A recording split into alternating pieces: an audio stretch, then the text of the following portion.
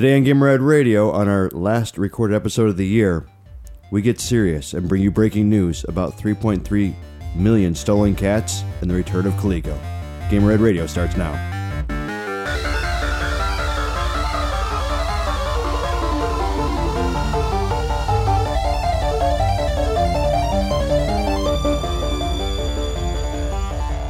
Welcome to Gamerhead Radio.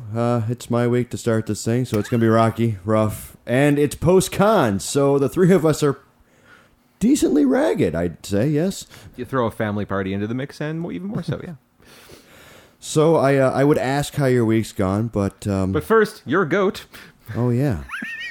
Yeah. Wow. Yeah. Wow. Con was so good, it struck him blind, We deaf, should dumb. do that, shouldn't we? Yes. I'm apparently missing points goat. I am Charlie Technotronicorn Fallon. No, Fallon. Charlie Technotrona Fallon Flynn? Is that like the fusion Hob of the Super Saiyan fucking like... That makes John Fallon Corn? Fallon Flinicorn. I am not that. I am actually Charlie Technotronicorn Worthley, apparently. That's I don't true. know, the Freudian slip. I don't See, know. that's 2 for 2. That's 2 of us with post-con brain fry. Yes. Can we go for 3? I am Fallon Flynn. We're being for villains, come on! Sometimes known as Jonathan Santiago. You thought about that way too long. I had to think about it because I too am suffering from whack poo brain. So no shits will be given. We No. were all pretty No. much con-fried. that's it. That's it. And with that said, I was like I said, before I skipped the major point, I was going to ask you guys how your week was going. But we have Star Wars for the 2 gentlemen here, and Yes. Con Alt Delete for the 3 gentlemen here, Yeah. and the rest is a blur. I'm guessing.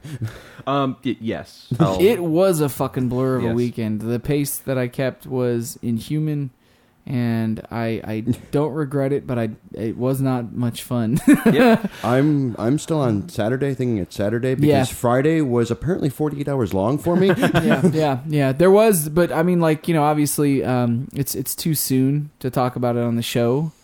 But Charlie and I did see Star Wars. Yes. Charlie, give your one-word spoiler-free review. Satisfying. Good. If I had to pick a one-word spoiler-free review, I would have to say emotional. Yes. Goat didn't see it. Not yet, but he's probably going to, despite the fact that he is not really... I don't hate it. You know, the Force is not with Goat. No. The Force is with me. It's just like 60-40 Trek. And my biggest... Right on. My biggest, and I'm going to just clear this up because I've been clearing this up all weekend. You've been defending yourself. I do not hate Star Wars. Yeah. I hate people. And I'm not going to the biggest movie of the year with other people. That's why I'm not seeing it quite All yet. right. Fair enough. So... And just in case it wasn't apparent from the incoherent babbling that we've been doing for the last couple minutes here, the 3 of us, all in various capacities, attended Con Alt Delete, which is a anime and video game convention in Rosemont, Illinois. I was at the Hyatt Regency O'Hare. It was this last weekend, which has basically become sort of like the Christmas anime con of the Chicago. It really has. Yeah. Yeah. and it's more There of a- used to be 2 that were like that, but one of them is under new ownership, and they've moved it to January because December is a really difficult month to get people to go to cons. Winter in general is hard time to do cons. I mean, dropping $40-$50 on a pass, you know, the week before Christmas is a tall order for some people. So, it has. That other one was Anime Apocalypse. That's in January now, which we will be playing too. Okay. I don't know if I'd call this an anime con. It's more like an everyman con because there was Con entries Alt for everything. Delete is kind of supposed to be one of AnimeCon.org features 2 conventions that are supposed to just be pop culture conventions. Mm-hmm. Con Alt Delete is supposed to be one of those, but it does still lean more towards anime, and the other one is Metacon, which we've talked about in the past. Yeah. They do out in Minneapolis. So, but yeah, it was definitely a good time.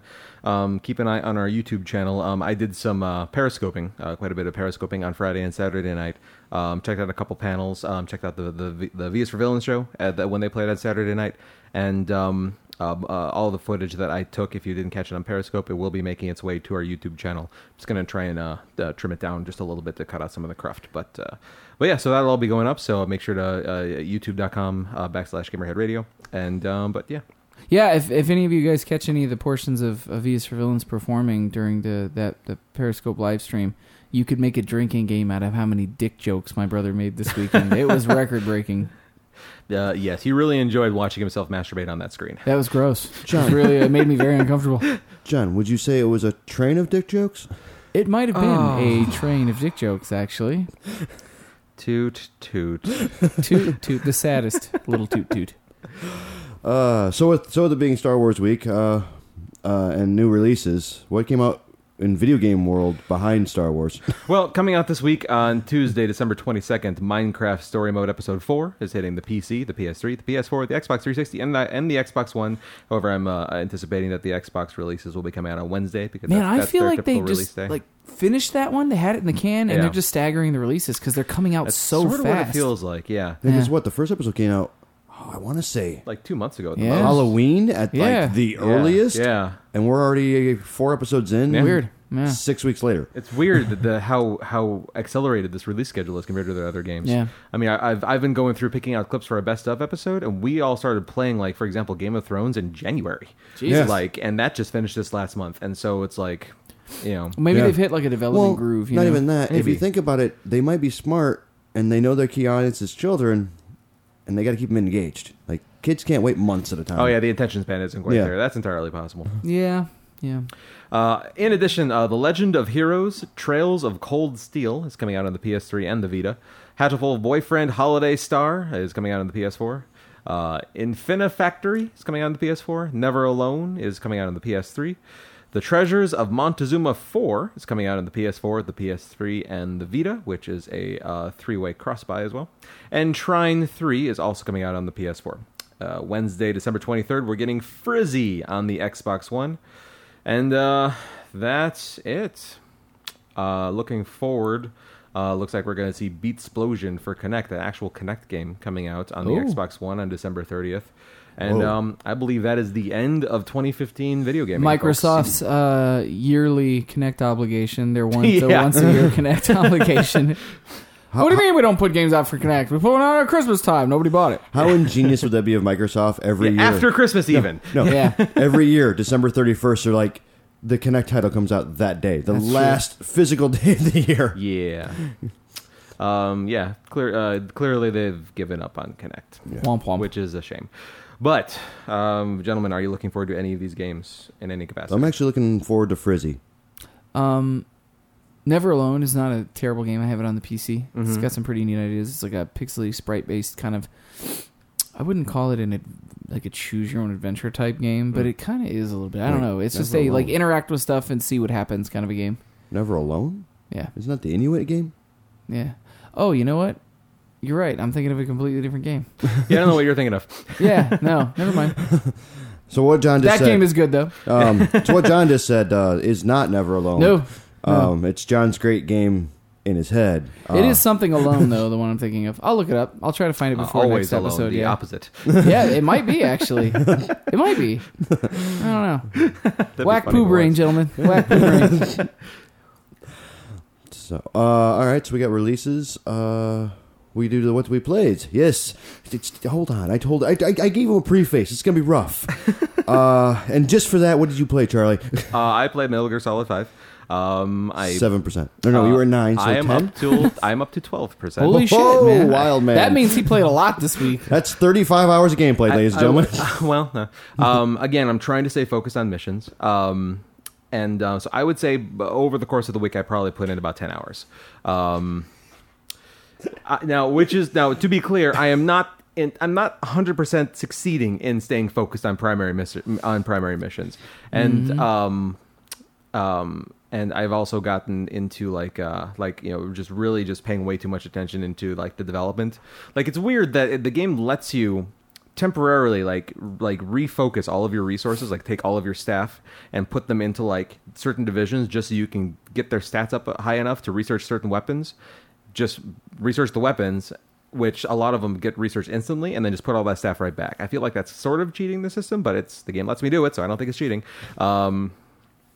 But yeah, I'm enjoying the hell out of it. I can say that this didn't feel like Metal Gear to me at first, especially Ground Zeroes. Ground Zeroes, it to me did not feel like the Metal Gear Solid games, the core games that have come and gone.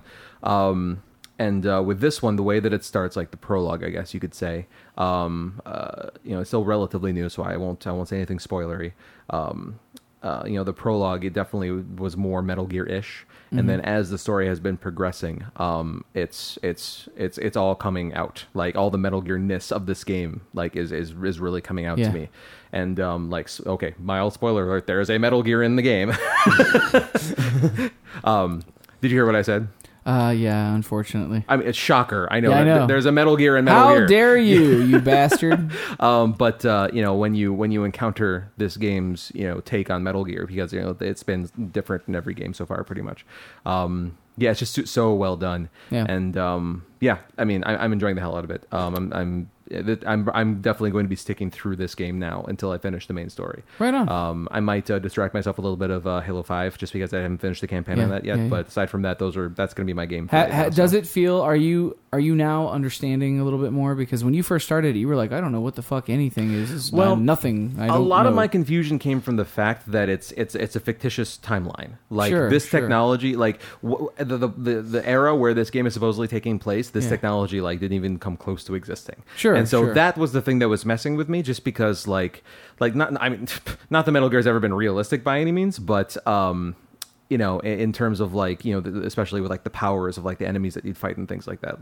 I sort of forgot that this is sort of fantasy. A little bit of a disorientation for you in terms of the setting, time versus the setting. Yeah, exactly. So once I got past that, and just said okay, forget the fact that none of this existed. Never mind the fact that you're fighting bosses with supernatural powers. It's remember what game you're playing here. Man, it is on my list coming up here shortly. Now that I'm done with school, it's coming. Yep. And and I may even just because I've gotten better at playing the game from playing it more, I may actually go back and play Ground Zeroes a little bit just for the fun of it. Yeah. Because I only played through that short, the short core mission of Ground Zeroes, and there's a whole bunch of side missions. I did all the side missions except for the 2 that you have to unlock by collecting XOF badges. Oh yeah. See, I didn't do any of that. Ryan told me the same thing though. He hated Ground Zeroes until he played through Metal Gear. Oh yeah. Okay. And now it made him want to go back and play through Ground Zeroes, and he felt like maybe he would appreciate it more. Same thing. Yeah, absolutely, completely the same. I had that effect with after I finished the second Mass Effect, it made me go back and want to play the first one, which I was not a big fan of the first time I played. Oh, okay. Yeah, I had problems with that. I mean, I hated the Mako, but I liked the first one. I hated aside that. From that. But but aside from that, that was I played some more mobile games. Oh, I played Her Story. Her Story is available on the iPad. I found out. And how do you feel about it? That was fascinating. Yeah, I haven't played it yet. Oh, okay. No, I know what it is, but I haven't played it. No. Because after we talked about it, when it, especially the actress won those, won the award for the best performance. I felt like when it came across my radar that it was available on the iPad, I mean it was like $4 or $5 or something like that. So I picked it up immediately, and even Michelle was interested. I was playing it in bed, when we were winding down for the day, and it's typically a thing where sometimes I often play video games as she goes to sleep. Sometimes it's on the big screen, sometimes it's on the iPad. And I started playing this, and initially just because it's so different. Do you know anything about how the gameplay works? Very little. Yeah. Okay. I mean, I've watched videos of it, but I mean, until you're with something like that, if you're not interacting with it, it's kind of hard to tell. So the just very basically speaking, the way that you play this game, it's set up as if you're a person reviewing old police interview footage. Yeah. And that is how you play through the game. And you start off being given a suggested search of typing into this police database of the word murder, and it returns to you 5 clips. You can only ever see whenever you do a search, regardless of how many hits that search gives you, you can only see the first 5 results. Mm-hmm. It's an artificial limitation to give challenge to the game. Sure. And so you watch. So then it comes up with video clips, and then you can watch the clips, and then using what is said in those clips, that gives you ideas for other things to search for. And then that's it. That's the game. It's you watching clips, and they'll mention. It's you'll get to a clip where they mention Brian for the first time, and that says oh, Brian. And you search for Brian, and then that unlocks more clips where other times where they mention Brian, and all this game is you watching these, this one, it sounds incredibly rudimentary as I'm sitting here describing it, but it is incredibly engaging. And even Michelle, as like at first she was like, I don't like this. Like, what even is this? This isn't the game. Like, this is like some weird like police simulator. But she likes crime dramas. Like, she watches like a lot of like Law and Order and SVU and like Castle and like a lot of procedural cop shows like that. And she got into it, and she was like, oh, well, you should try searching for this, or like, what about this? And like, then like things would like be revealed in the course of watching the clip. She's like, oh my God. Like, she was like getting into it. Eventually she hit a point where she had to go to sleep, but I couldn't stop. I had to keep playing. And, I haven't seen every clip because like I discovered a way, where you can, there's basically a little interface that shows you, it's like just a grid of like squares. And as you, the squares are in chronological order, and as you uncover clips, that square lights up. Just to give you an idea of like how much of it you've seen. Yeah. And I have a general idea of what has happened in this game. Like basically the story you're trying to uncover is the point of this. And like I have an understanding of who I, the character, am, why I'm looking. I don't have a full understanding of like why the person in the video did what they did. I guess I'll without being spoilery, but definitely check it out. It is unlike anything I've ever played before. Worth the accolades? Yes. Right on. And her performances, I was a little shaky at first, but especially as time went on and I realized what I was seeing, which is a very slight hint. Just it's things are not all that they appear to be. I'll just say that. Right on. Yes, I believe easily worth the $5, huh? Easily worth the $5, and I would say that award was just well won. Yeah, that started out on Steam. I remember hearing about it 6 months ago or so, and it just constantly kept getting like good reviews and people talking about it everywhere. And I just didn't get to it because I don't have time to play anything. Yeah. So yeah, that's what I played this week. John, how about you? I didn't get to much. I had one of the busiest weeks I've had in a very long time. Sure. Like from Monday, where I started my finals, all the way through. Monday was finals. Tuesday and Wednesday was rehearsal. Thursday, I had to go to a stupid company meeting for my day job, and they made us go to Medieval Times, and then rehearsal after that. And then Friday was tear down and pack up for the show this week. And Saturday Friday was Star Wars. Saturday was the convention, and all this other shit. Like, it was nonstop, man. Yep. I did manage to squeeze in a couple hours of Fire Emblem Awakening. I'm enjoying it. I knew of Fire Emblem before having the game, and didn't have any sort of problems with it. It just wasn't on my radar because I had so many other things to play. But Ricky was kindly enough to get it for me for my birthday, so playing through it, and I'm enjoying it. It's got like. So if you take like a game like Final Fantasy Tactics or Tactics Ogre and put some really good cutscenes into it, and it's kind of interesting conversation system, and lots of little systems are unfolding as I play. I'm still near the beginning of the game, so they're really good about adding layers to this and building on it. Like, here, play this battle and just have these things that we taught you, and then move on to the next one. You think that's all the game is, and then they go, but you can do this and this too. Oh, you can partner characters up together on the same square, and it like buffs their attributes, and it makes them like each other. Like, battling together makes them closer as people, so then they get like stat buffs and stuff like that if you keep pairing them, or like all these little things, that are kind of like, oh, those are thoughtful little things for the system. So I'm enjoying it so far. Not much to speak of a story so far, but I'm only about 2 hours into it. So I played that. I finally kind of fixed my PC and started reinstalling a ton of shit on Steam. You get your 64-bit thing figured out? I did. Good. But what I've discovered really is that my rig is just too slow to run virtually anything. Okay. Like past March of this year. Okay. Maybe like anything that came out in January, February, like 2014 was the cap for this rig, so I've got a lot to catch up on and play anyways, but I really wanted to get back to playing Space Engineers because if you guys remember, I talked about Space Engineers early on when I first joined the show, and it's all the destructible environments in space, and it's like Minecraft in space. They added procedurally generated planetary landing to it. So like any planet you see, you can fly up to, land on, build bases on, the whole thing, Very No Man's Sky. Yeah. There's a few games doing that now. But it's not, since they put that in, that game used to run smoothly on my rig. They put that in, and now it won't run on my machine. So That's kind of a bummer. That made all the difference, really. Just adding that in. Apparently, it did. Really? It made a big enough difference. Yeah. Let's see. I didn't really have time to play anything else this week, but I did also for Christmas. Ricky was nice enough to buy me a copy of The Witcher 3. And sent it to my house, and so I have Metal Gear Solid 5 and Witcher 3 staring me in the face, and I've installed both of them, but I didn't want to touch them until I finished school. Mm-hmm. I'm done with finals for the fucking year. I'm good until March, where I have to go back. So I'm not talking about fucking school anymore. So you have to pick one or the other because both of those will fill you till March. You know, the thing is I'm glad that I have both of them to play because I can't make any comparisons. Right, but. Like, you know, Witcher 3 won Game of the Year this year, and I know so many people that claim it was deservedly so, and then I know a bunch of people on the other side that were like, I don't care what anybody says about Witcher, fucking Metal Gear should have been Game of the Year, and for multiple reasons, you know? So I need to get my mitts on both to kind of cast my judgment on that, but... right, yeah. As of this moment, if you had to pick, which one are you going to play? Right now? Yeah.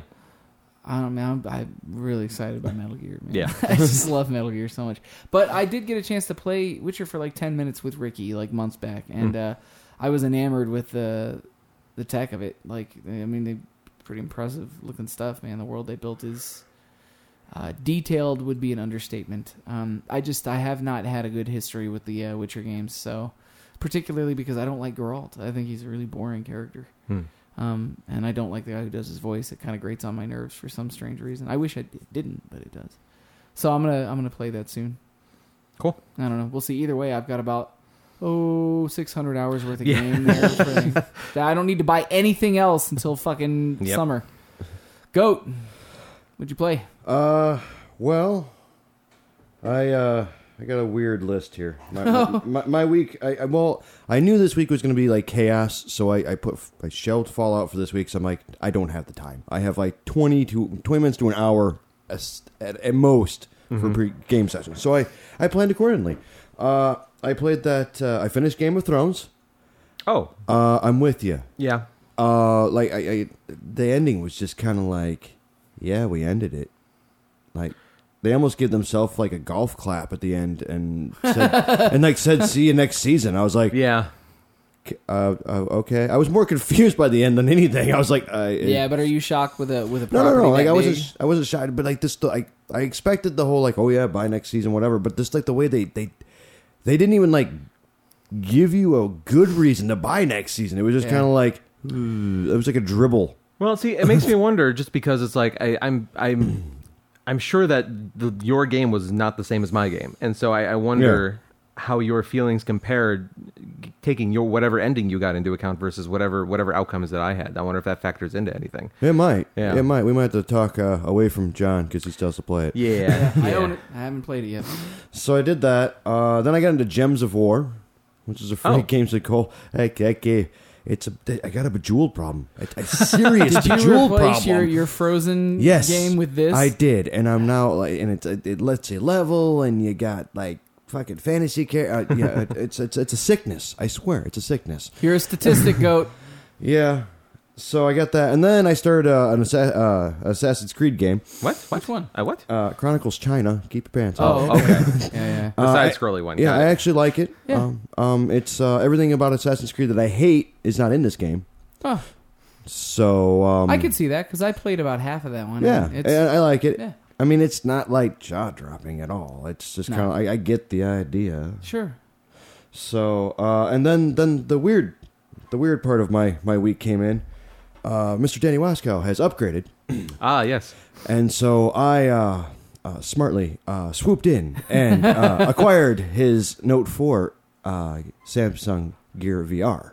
Ooh. And been playing with that. So that would be the unit that we play tested back in April now belongs to you. Yes. It has come to the fold. Oh, good. It's come home. Yes. It is in Gamerhead Radio's possession. I got a little bit to play with it a little bit. I've been working on that Darknet. I'm still waiting for my controller to come in, so I haven't been able to get a lot deeper into it. What controller are you going to use? The Moga Pro. Oh, okay. Cool. But I was playing that Darknet game that we were playing. That'll suck your life away. Holy crap. And my biggest thing with VR, like, it was fun. It was awesome. We were playing it. Mm-hmm. When you have, like, unlimited time with this thing, wow, how do those hours just fly by? I think because you have no clock. You're in there, and I'm like, oh yeah, it's been like 25 minutes. I'm about done with this. I look, I'm like, it's been 3.5 hours. I'm telling you, man. Like the way that people like now like to say that social media and Facebook and things like that, people fall down the rabbit hole, and it's kind of bad for society or humanity on a social level. No, this is the proto. That's the proto problem. You see. Once virtual reality actually does land in a way that everybody can have it, that's going to be your fucking problem right there. Is people just not coming out of their holodecks and their fantasy worlds, man. Did you guys ever watch SeaQuest? Yeah, I'm familiar with it. I couldn't get into it, man. Did you ever see the episode where was it SeaQuest? No, it wasn't. SeaQuest was a submarine. No, one. I know. I just there was a show that I used to watch. I thought it was SeaQuest, but as I'm thinking about it, I'm wondering if it really was or not. But was it Sliders? No, well, those were out around the same time. Yeah, but no, there was an episode of the show where they came across there was like a society or like a culture or something like that where everybody was. Had gotten addicted to playing virtual reality video games, except they weren't virtual reality. They were in their homes with visors on, like in pods, but controlling 20-story tall battle mechs and doing battle around the city. Why don't we have this now? I want this now. Please. But their society had been destroyed because nobody would ever leave their home, because they would all just, like, their society fell apart because people stopped going to work, people stopped, like, taking care of the place. It's coming. And it'll be here soon. The future is now, Charlie. Yep. I can attest to that. They did an episode of Batman Beyond like that where they had to go, like, pull one of their friends out of a VR pod type thing where it's like it was almost like they fashioned it like it was a bar. Like it's a bar where you can go pay money and have a couple drinks and like you can dance, and then they plug you into the machine and you're just a fucking vegetable, and it almost acted like a stimulant to your brain or something. That's what I felt with this new toy. This new toy is going to suck my life away. I'm going to have to regulate that. Yeah. But it's fun. I dug around in the store and stuff like that. There's a couple other new games. I'm super excited to get into all these. They have a bunch of like murder mysteries and horror games. Right on. That I want to play some space games on that thing. Yeah, I'm ready to poop my pants. So look forward to the VR Gaming with Goat segment. Right on. And that's all I had time for, which amazingly this week is quite amazing. Yeah, we all had a busy week. Yeah. So now that you know what we played in video games, let's see what the industry did. I did it correctly. You're so happy.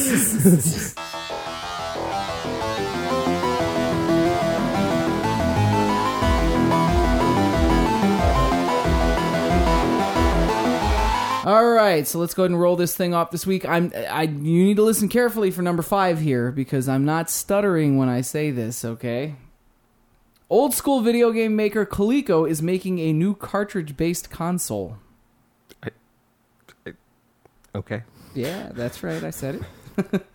If you were a gamer in the early 80s, you've no doubt played ColecoVision, the short-lived console that brought arcade games to your living room. Well, get ready for the nostalgia hurricane, because Coleco is back on the scene with a new home console, and it'll play actual game cartridges. Charlie's face, man. And it's going to be sold at Urban Outfitters. Oh, God, I hope not. Please don't, because then I won't buy it on principle. The hero of this comeback story is called the Coleco Chameleon. The 21st century console will play 20th century 8-bit, 16-bit, and 32-bit titles. There will also be brand new games with similar graphics available too, so Coleco is smartly cashing in on the popularity of retro-style 2D titles that have been hits on all platforms for smartphones to Steam. It's ironic that a new, quote, retro video game system would actually revolutionize and revitalize the Coleco brand, said Coleco partner Chris Cardillo in a press release. The project's a collaboration between Coleco and a company called Retro Video Game Systems. No price for this announcement so far, but they're saying it's going to hit shelves next year, and it's going to be shown at the Toy Fair in New York in 2016 in February. Where do I sign up for this, man? Can't tell if kidding. No, I'm serious. Yeah? Who wouldn't like... When was the last time somebody put out a cartridge-based game system? With reason. Well, yeah, sure, but how much? I mean, look, as long as it's not more than like $80, you know, if it's under $100, I'll pick one up. Okay. Goat? It's not going to be under $100. I mean, the Retron 5 is $150. Yeah, and that does 5 systems. Well, that might attribute also to that might inflate the price. I'm thinking about $100, but I'm in. I'm in. It'll look really nice next to my... You got nothing, Charlie? No interest in this? No. Really? I mean, like, yeah, sure, it tickles the retro feels, but I mean, like... but what if they actually, like, make genuinely good, like, sprite-based games for this? Like, what if they actually put out real games of that style of that era that are of some heart? John, I want you to remember who you're talking to. There's no story here. No, well, that's not necessarily true, but... my time is limited, sir, and adding an entire other console and library, one that is done. I'm sorry, I have to say it. We're talking about a cartridge-based system, and that your story that you read used the word ironic in it. This is literally being made for hipsters. I'm not a hipster, but I want this. I mean, I'm not saying hipsters are gonna be the only ones who buy it, but it's being made for hipsters. Yeah, I mean, I'm sorry. That's my take on the matter, and I don't. No, this has got nothing for me. All right, right. See, I'm like obligated to. I mean, you're Mr. Retro Console guy because so I have a retro collection, so I have to like slide it in there and be like, "You remember when they tried this?" Yeah. But yeah, no. They did release photos of the system though, so you guys can actually find it online if you want to see what it looks like. So does it look modern? Does it look retro? It looks like somewhere between the two things. I mean, it definitely, because it's a cartridge based system, right. It looks like a top loader. It like the Super Nintendo was. It definitely has a slightly. It almost looks like I don't know how to describe it to you. It looks more modern than the things that came before it, but it definitely, you wouldn't mistake it for a current console. That's for sure. It's probably got the same aesthetics as most of like the retro duos, your Retron 5s, right. Stuff like that. You know, where you can tell it's old school, but it's new school. Here's the thing. One of the reasons why cartridges were a thing in the first place is because, like, each cartridge had the different, like, the sound, like, just as an example, like, you know, different games would have like different sound processing engines like in the cartridge, right? Mm-hmm. And so like it wasn't just like storage, it wasn't just memory chips holding the game. Like there were guts in there actually in the cartridge itself that also helped make the game work in the first place. It's unlike today where all the discs, like when you buy like a PlayStation or Xbox game, all the disc holds is software. All of the guts to make the software work is in the actual console. Yeah. Okay, so John just John just pulled up a. Yeah, man, I don't know. This looks like something that's still at like KB Toys. Good. So then it should be under $100, so John can buy one. I don't know. Yeah. See what I mean? It looks more sleek than systems of that style in terms of its ergonomics, but it doesn't. You would never mistake it for a modern console of the now. So this looks like a collection of everything we've seen that's not a major console, but it mostly reminds me of if the Sega Master System was made in Tron. Yeah, you know what? I was going to say a Genesis. It looks like somebody took the Genesis and made it, instead of making it convex, kind of concave in spots. It's like smooth looking. Weird. Without knowing anything about this other than what you've just told us, here's what my assumption is going to be what this thing actually is. It's probably going to be a Linux-based, basically a very simple Linux-based computer, and that these games that they're going to be putting out in it, like the cartridge is literally just going to be a memory card. Like there's going to be like a little flash memory card in there. There's a controller. And so the controller sort of looks like a bastardized, like it looks like halfway between again like an old Genesis controller and like a PlayStation actually that looks almost controller. It's on the same same idea as the. It's got thumbsticks and a D-pad. Well, it's on the same kind of chassis as the Amazon Fire gamepad. Oh yeah. But So is that a cord I see? It is. It is corded. Yes. Yeah, it's corded. What the fuck? It is a Coleco, man. So here's what I'm saying with this: the reason why games used to be like $50, and now games cost $50 because of the development that needs to go into them. Before, half of the reason games cost $50 was because of the hardware that was literally sitting in the cartridge. The reason why I'm saying all this is that, like I say, these games, I'm presuming that the cartridge is simply an ironic, nostalgic delivery medium that's just basically, at the end of the day, a fancy memory card. And if these games cost more than $20-$30, then I think they're gonna be ripping people off and totally just going off of, like, I'm sorry, I think this is for hipsters. You guys know me pretty well. If it is exploitative, I won't buy it. I'm excited by the idea of them bringing a Coleco brand back just for the sake of like, oh man, that's kind of neat. But if it's more than $100 and if they're charging more than $10 for these games, I'm not buying it. Well, I can almost promise you they're going to be more than $10 because of the cartridges. Right, to download the game off of Steam would be $10. Sure. Wrap a cartridge around that, and you're looking at 20. Yeah, they better fucking choose wisely with that stuff. Man. Yeah, that's a flimsy market. I'll wait till the hipsters get done with it. It's in the bargain bin at the toy store for like $20. Oh, then I'd buy one. Slide it. There you go. See, Because it has to slide right next to my ColecoVision. Like, I have a Retron. You have to have like new and old right next to each other. I have the one that plays NES, Genesis, and SNES games. A friend of mine bought it for me. Oh, you got the Retron 4, huh? Ooh. Yeah.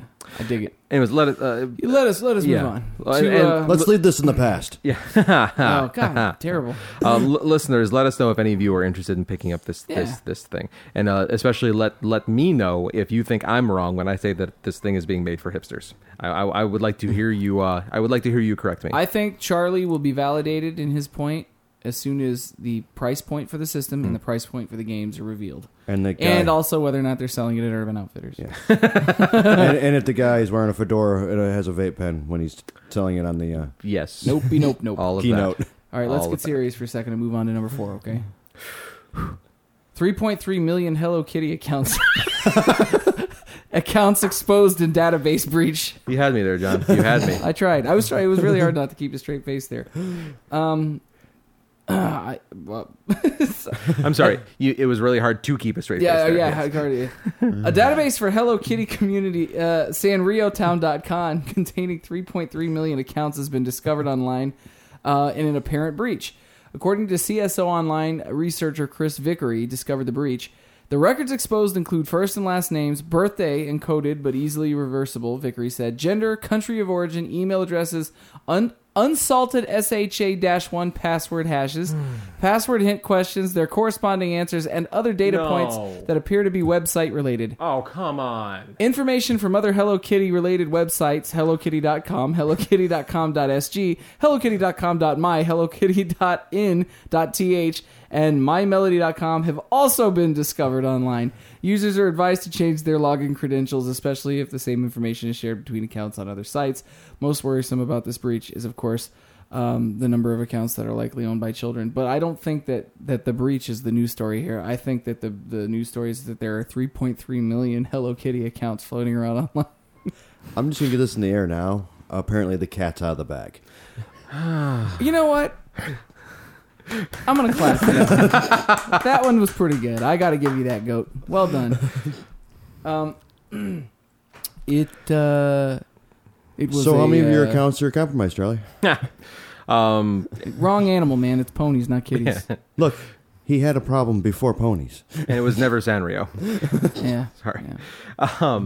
But even if it was, I have a unique password for every single website that I go to. Every single one has a different password. So I absolutely believe that. It might be one of the most Technotronicorn things about you ever. Yep. So you. Needless to say, it has been a slow news week. Moving on to number 3 this week. Hang on. Let me take this opportunity to get just a little bit geeky and a little bit preachy here. Do it. Folks, do not reuse the same password on every site that you go to. Yes, I know it's convenient. I know it's easy to remember that one password and just use that same password for every single site, but all you have to do is use that password once on some shitty site with shitty security, like HelloKitty.com in this particular case, and now anybody who has that has your email address and password, and they have just bots, just programs. Well, it will go and try that combination. It'll try it on Google. It'll try it on Facebook. It'll try it on Amazon. It'll try it on every single website. I have a system for my passwords. I have the primary. Please core. tell us all what your system is. No. This is good because you won't be able to fucking figure it out anyways. Okay. It's the core word that I use for my password, and then I have a variation of 4 numbers interchangeable at the end of it, like for every single website. And I have them. I have a spreadsheet with every website that I have my password kept, and I keep that where it is. It's on a not plugged in hard drive, nowhere near the cloud, and I keep that there. And I have the order in which I have a specific database order that I keep my passwords in for which sites I go to. And the second one of them gets compromised, I go and I change every single one of them. It's like about 40 websites, and I just I have it's almost like a decimal system where I move numbers over a certain point, and I just go down the line. That from without knowing more, I will say that does not sound bad. That sounds like a decent manual system. Yeah. There is a service that this is not a paid advertisement. This is a personal recommendation. There's a service called LastPass. LASTPASS. That is the basic idea of this, is that it is the last password that you'll ever have to remember, because the system will take care of remembering and managing all of your other passwords for you. One of the things that it does is, in a case like this, it will add the HelloKitty.com database to its to one of its checks that it does. And if one of your passwords is ever found to be in one of these leaked databases, it will alert you. It will let you know, hey, by the way, this username and password combination has been discovered in one of these files out there. Would you like us to just change it for you automatically? And it has a browser plugin. It has Android and iOS apps. The Android app is even fancy enough where that it can fill in your username and password into other apps and other websites on Android for you. You fancy. So yeah. So, hackers, hack that. Problem solved. It's literally, even if they were to download the entire LastPass database, it would do them no good. Because all that LastPass ever stores is the encrypted data that has been encrypted with your master password. So if they somehow manage to get your master password and the LastPass database, then yes, but then that's on your own fault for doing something wrong with that password. So I must be in the weird world where I think if you can build it, you can break it. No, the way the LastPass works is entirely open source. It has been vetted by multiple security professionals. This is not this is a company that has allowed themselves to be put through the ringer multiple times, and nobody has been able to find an exploit for their system. Right on. That's some good stuff. I mean, I understand what you're saying, but it's not impossible, but it has not been done and yet. It might just be me, but it sounds hypocritical when somebody's like, don't use the same passwords, but use this person to handle your passwords. I'm like, but isn't that what you just told me? Why am I putting all my faith into these guys? Because they're okay, but these guys aren't okay. Because what they store is in the encrypted blobs that your password has encrypted. The unencrypted information, of the actual like plain text information that you see, that you punch in, never exists on their servers. It exists locally, and then it gets encrypted with your master password, and then it gets pushed up to them. I guess I'm just weird like that, because like, I don't know, you put anything on Google and they're like, yeah, no problem. And all of it's recorded. Yeah, this is different. Yeah. But back to video games. Moving on to number 3. I'll just take this tinfoil hat and set it over here. It's okay. Nobody's a conspiracy theorist in here except for Goat. Yeah. All the time, every day of his life. Moving on to number 3. Tomb Raider studio head departs after 10 years with Square Enix. After 10 years in the saddle, Square Enix leader and Crystal Dynamics boss Daryl Gallagher has left the publisher with nary a hint of his future plans or reasons for stepping down. Daryl became head of Crystal Dynamics back in 2009, led that studio to reboot the Tomb Raider franchise, and for the last 3 years has led our Western studio. Square Enix Western CEO Phil Rogers said in a statement, I want to thank him for his tremendous effort and contributions to Square Enix along with the amazing entertainment he's helped create. Sad to see him go, but respect his decision, and we should all celebrate the sheer blood, sweat, and tears he's put into our company over the last 10 years. We're excited for him, his family on their next chapter, and we wish them the best of luck in the future. Gallagher, he's left behind some good stuff on the way out, you know. To give you an example of you know, really, like, what else do you need other than the last 2 Tomb Raider games, which are both well-received, well-respected. I mean, it's a hell of a portfolio. Stuff. Square Enix said they've got 2 other people that are going to be taking the spot, though. Coming up is Scott Amos and Ron Rosenberg, who will jointly step into the leadership role as co-studio heads. They said that so far that's been a seamless transition there. So you know you do your job well when they replace you with 2 people. Yeah. yeah, I suppose so. So this guy missed an opportunity. He should have waited for the 3rd game to come out and then left. Yeah, 10 years though. 10 years with Square Enix, and you know, the last 6 with you know, almost 7 with Crystal Dynamics. That's nothing to sneeze at, man. Best of luck to that fella on the way out. I don't think he's going to need luck. I think he's going to be just fine. I'm sure he's got a little bit of that. He's got a little bit of that Tomb Raider money. Yep, yeah, that's what it is. And it definitely sounds like you know, pretty much whatever job he wants, he can probably have in the video game world, just with the portfolio he has that he has to show. And he's getting another paycheck when it comes out on PS4. Yeah, and well, maybe, I don't know how royalties for things like that work, but I just hope that the next Tomb Raider game doesn't suffer. That's my only negative. That's it, man. To this. See, that's where the joke's at. And I'm sure you'll find out that the new one hasn't suffered as soon as you get to play the copy of the game that you bought that I currently have had for the last 3.5 weeks. See, you keep going, sir. He'll be a minute. That's what I'm saying. If he would have waited to the third game, he could have left on a high note and a funny note, because they should name the third one The Fall of Tomb Raider. Because it just rose. Just rose. I see what you did there. Moving on to number 2 for the week. This one's a little weird, and it's lengthy. Compared to what? Is this 4.3 million weirder than Hello Kitty accounts got swapped out? French consumer group sues Valve over ban on Steam resales. Can you just say that one more time? I thought you might. French consumer group sues Valve over ban on Steam resales. This is a long article, so I'm not going to read this whole thing. You were right. That is weirder. We're doing some highlights here, folks. So, Valve has come under fire from a French consumer association called UFC Quai-Quasar. Slightly different from that other UFC, obviously. Organization litigates on behalf of the public, and they feel that Steam is letting customers down. They believe that 12 clauses in Steam's much scrutinized subscriber agreement constitutes breach of consumer law. Their main points of contention, translated by Silent Cement, break down as follows. Steam subscribers agreement explicitly forbids users to sell their games despite the transfer of ownership of digital products licenses being legal. Valve declines any responsibility in cases that they get hacked and users' personal information gets stolen. Valve claims ownership on the rights of any user-created content uploaded on Steam, which is a fairly common caveat in social media today, so I don't know about that. It is impossible to get the money on your Steam wallet back if your account is closed, deleted, banned. Pretty much anybody reserves the right to refuse a refund these days. That's not that uncommon either. I have thoughts on that one, but go on. I'm not saying it's right, but so many places do it. You know, Valve applies Luxembourg's consumer law regardless of user's country. So, first point is people can't resell their games. It's a complex issue that hasn't been solved in other mediums. And Valve already won a court case against a German consumer group last year, if you guys remember. I think we actually talked about the remnant of that and some of it spilling over into the beginning of the year. Valve expressly forbids the reselling of Steam accounts or games associated with Steam accounts. As for why? Well, there's a lot of reasons, according to Steam. At its most basic level, the issue is that physical goods are infinite and digital goods can be as numerous as the stars in the sky, as manifold as Donald Trump's selection of weird neck jowl configurations. On top of that, in the current system, we buy licenses to specific games under a larger Steam subscription, as opposed to individual copies of games themselves.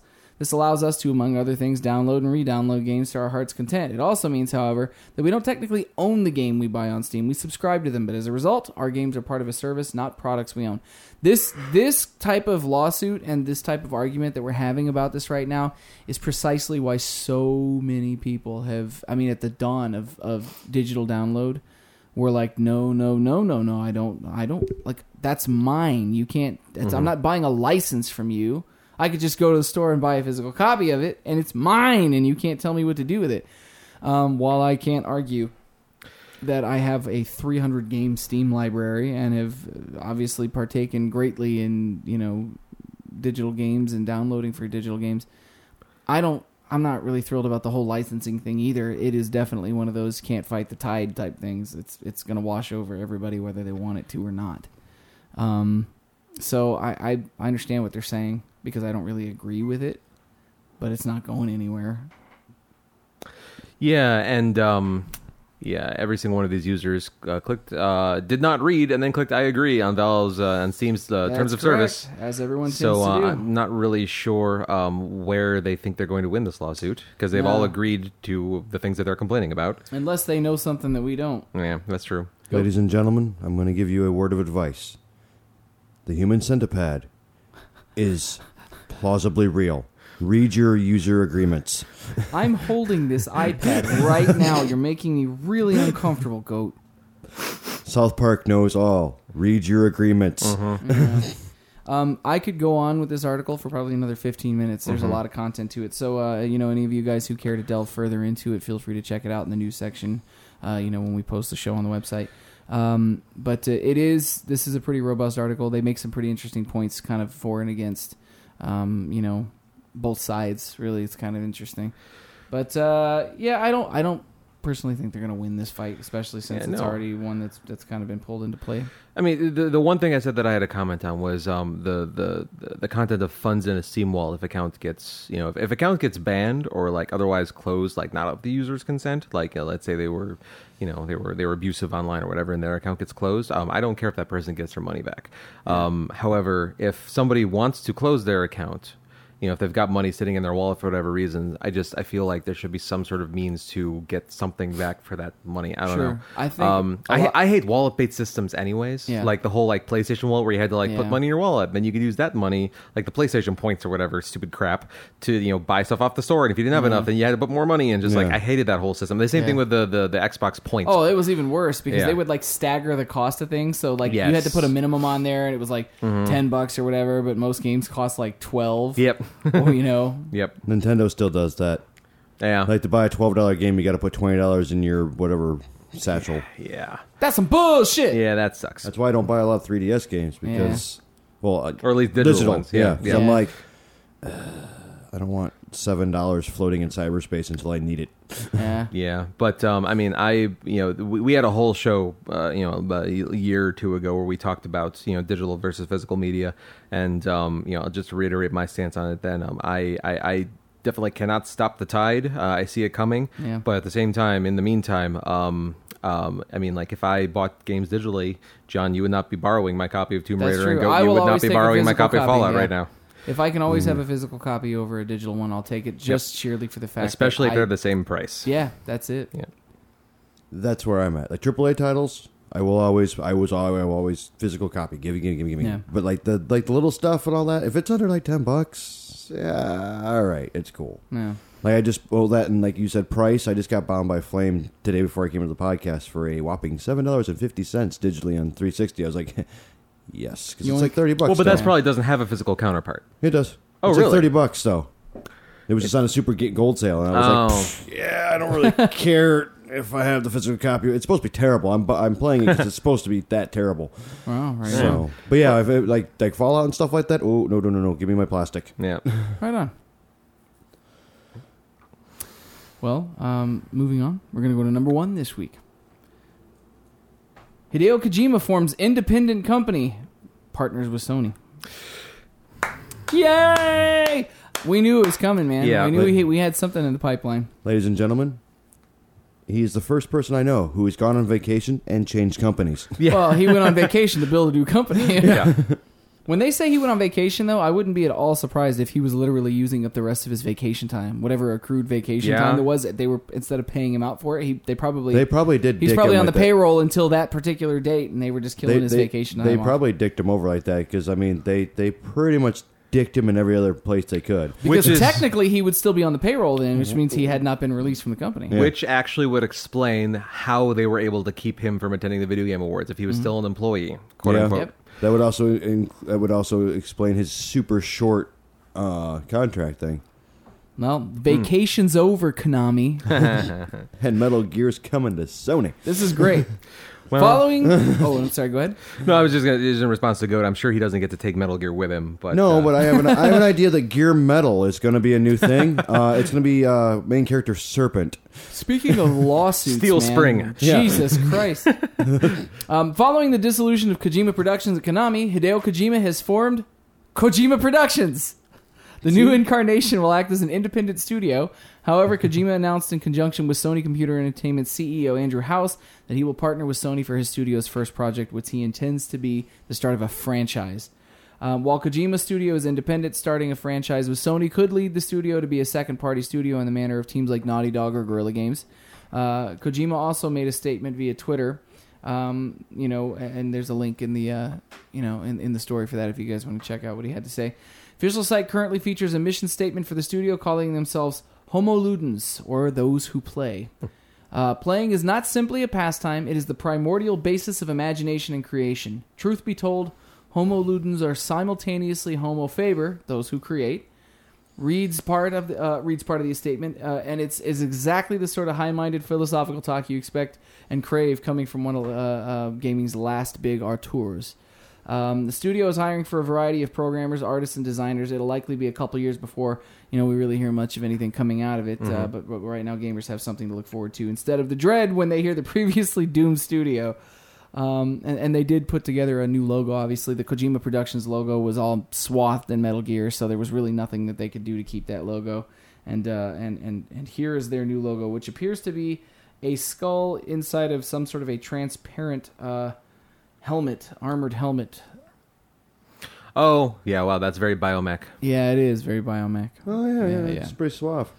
But those are the new digs, man. So I'm surprised there's not a middle finger in there somewhere. Yeah. to Mr. Kojima for finally breaking his silence and coming out and making everybody happy by keeping Kojima Productions alive. Now, I don't really care what he's going to make because I already know it's going to be amazing. And honestly, I'm kind of hoping that being forced to no longer work on Metal Gear will flex his mind in ways he hasn't had to in a while. It'll take him out of his comfort zone, and that he'll do something just like top end badass. I hope so. I can't wait. Well, if we think about it, like last year, he was talking about doing something. He was getting tired of working on Metal Gear, and he wanted to make more. He says that after he releases every Metal Gear game. More IPs. Well, now he might have the handcuffs released from him, and he actually might be able to do it. I hope so, because the last thing that he worked on that wasn't Metal Gear was Zone of the Enders, and those were neat games. Not counting PT, but yeah. Yeah, not counting PT. It's soul crushing that we're never going to get that Silent Hills game. I don't want to think about it. Yeah. We might. Hopefully he'll put out a horror game that takes all the ideas he was working on and just does that, man. Because if the buzz is any indicator on that thing, it would have been huge. So, I don't know. But well played, sir. Yes. Well played and congratulations. The future is bright. Silent Hills I wouldn't knock out quite yet because now he has Sony money to work with. And... yeah, but But I'm saying...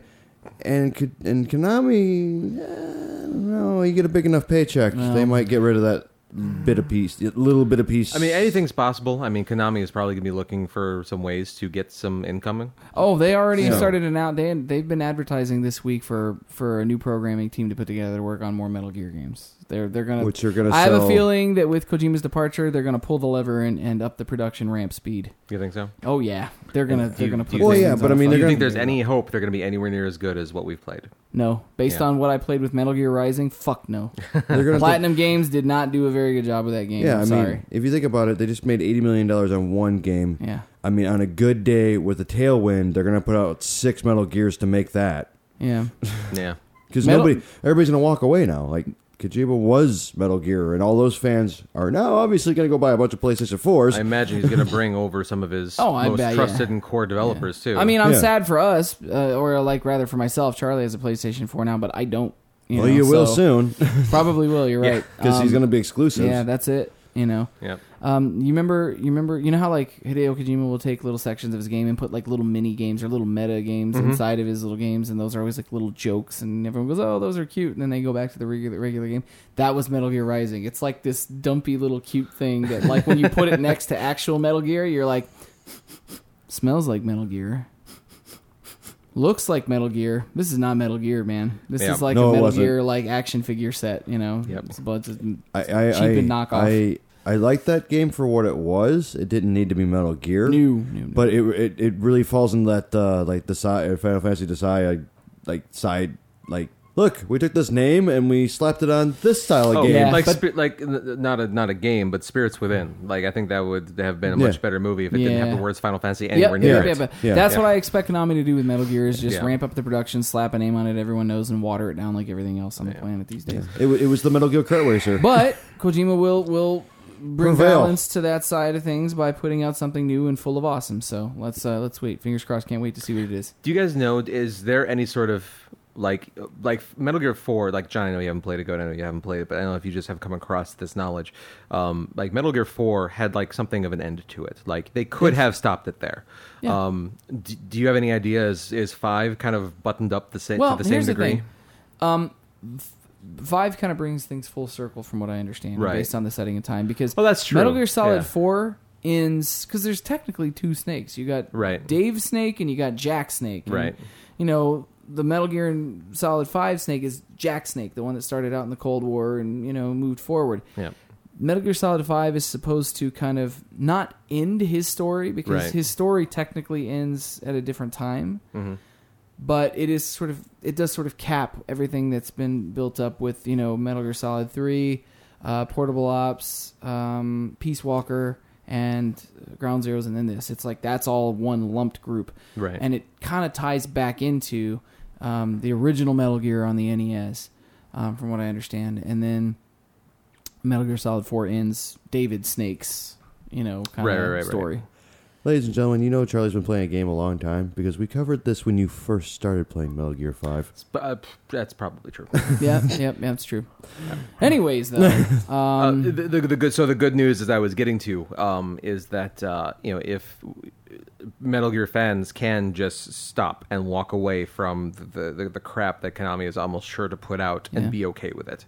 So look, if it's a good game, I don't mind playing it. Sure, of course. My problem is I have this man of principle problem with companies. Like, I still won't pay money for an Activision game because I'm pissed at them for some of the way that they treated people years back. Sure. I did it with EA for years until most of the staff was completely gone, and the inner workings of that company are pretty much different at this point. So whenever companies do this, knowing people that work in the gaming industry and how poorly they get treated when this shit happens, I don't want to give Konami any money. Yeah. Even if it's a good game. Like, there's a couple games out there I want to play, but I won't give them my money. So you just run it from the library. Yep, yeah. That's it. I'll play it, but I won't. I think you're safe, John. I think you're safe, because I'm pretty sure Konami's gonna come up with the card game Metal Gear, the kart racer Metal Gear, whatever's popular at the time and making $1 million. MMO Metal Gear. They'll just emulate all of those things. All I heard was the verbal equivalent of a shart. Yes, we're moving on. That's all it's going to be. They seem they're just be latching on to the next big thing and just cashing in. I give it 2 months tops. I give it through E3 for this is a prediction for Konami to announce a Metal Gear MOBA. Oh yeah, it's clock's ticking, man. Yeah, that's it. and the Metal Gear and to tie in with that, I mean, at E3 we're pretty much can expect a Metal Gear mobile game, because they're focusing on mobile games now. Yikes. No. Let us move away. Yes. That's going to do it for news this week, folks. I'm sure I'll have more exciting Hello Kitty news for you next week. Well, but not next week, but we'll get to that later. Yeah, that's true.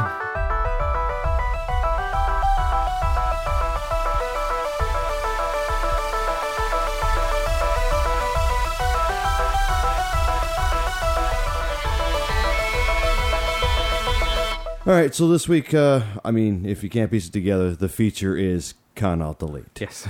We got a ton of stuff.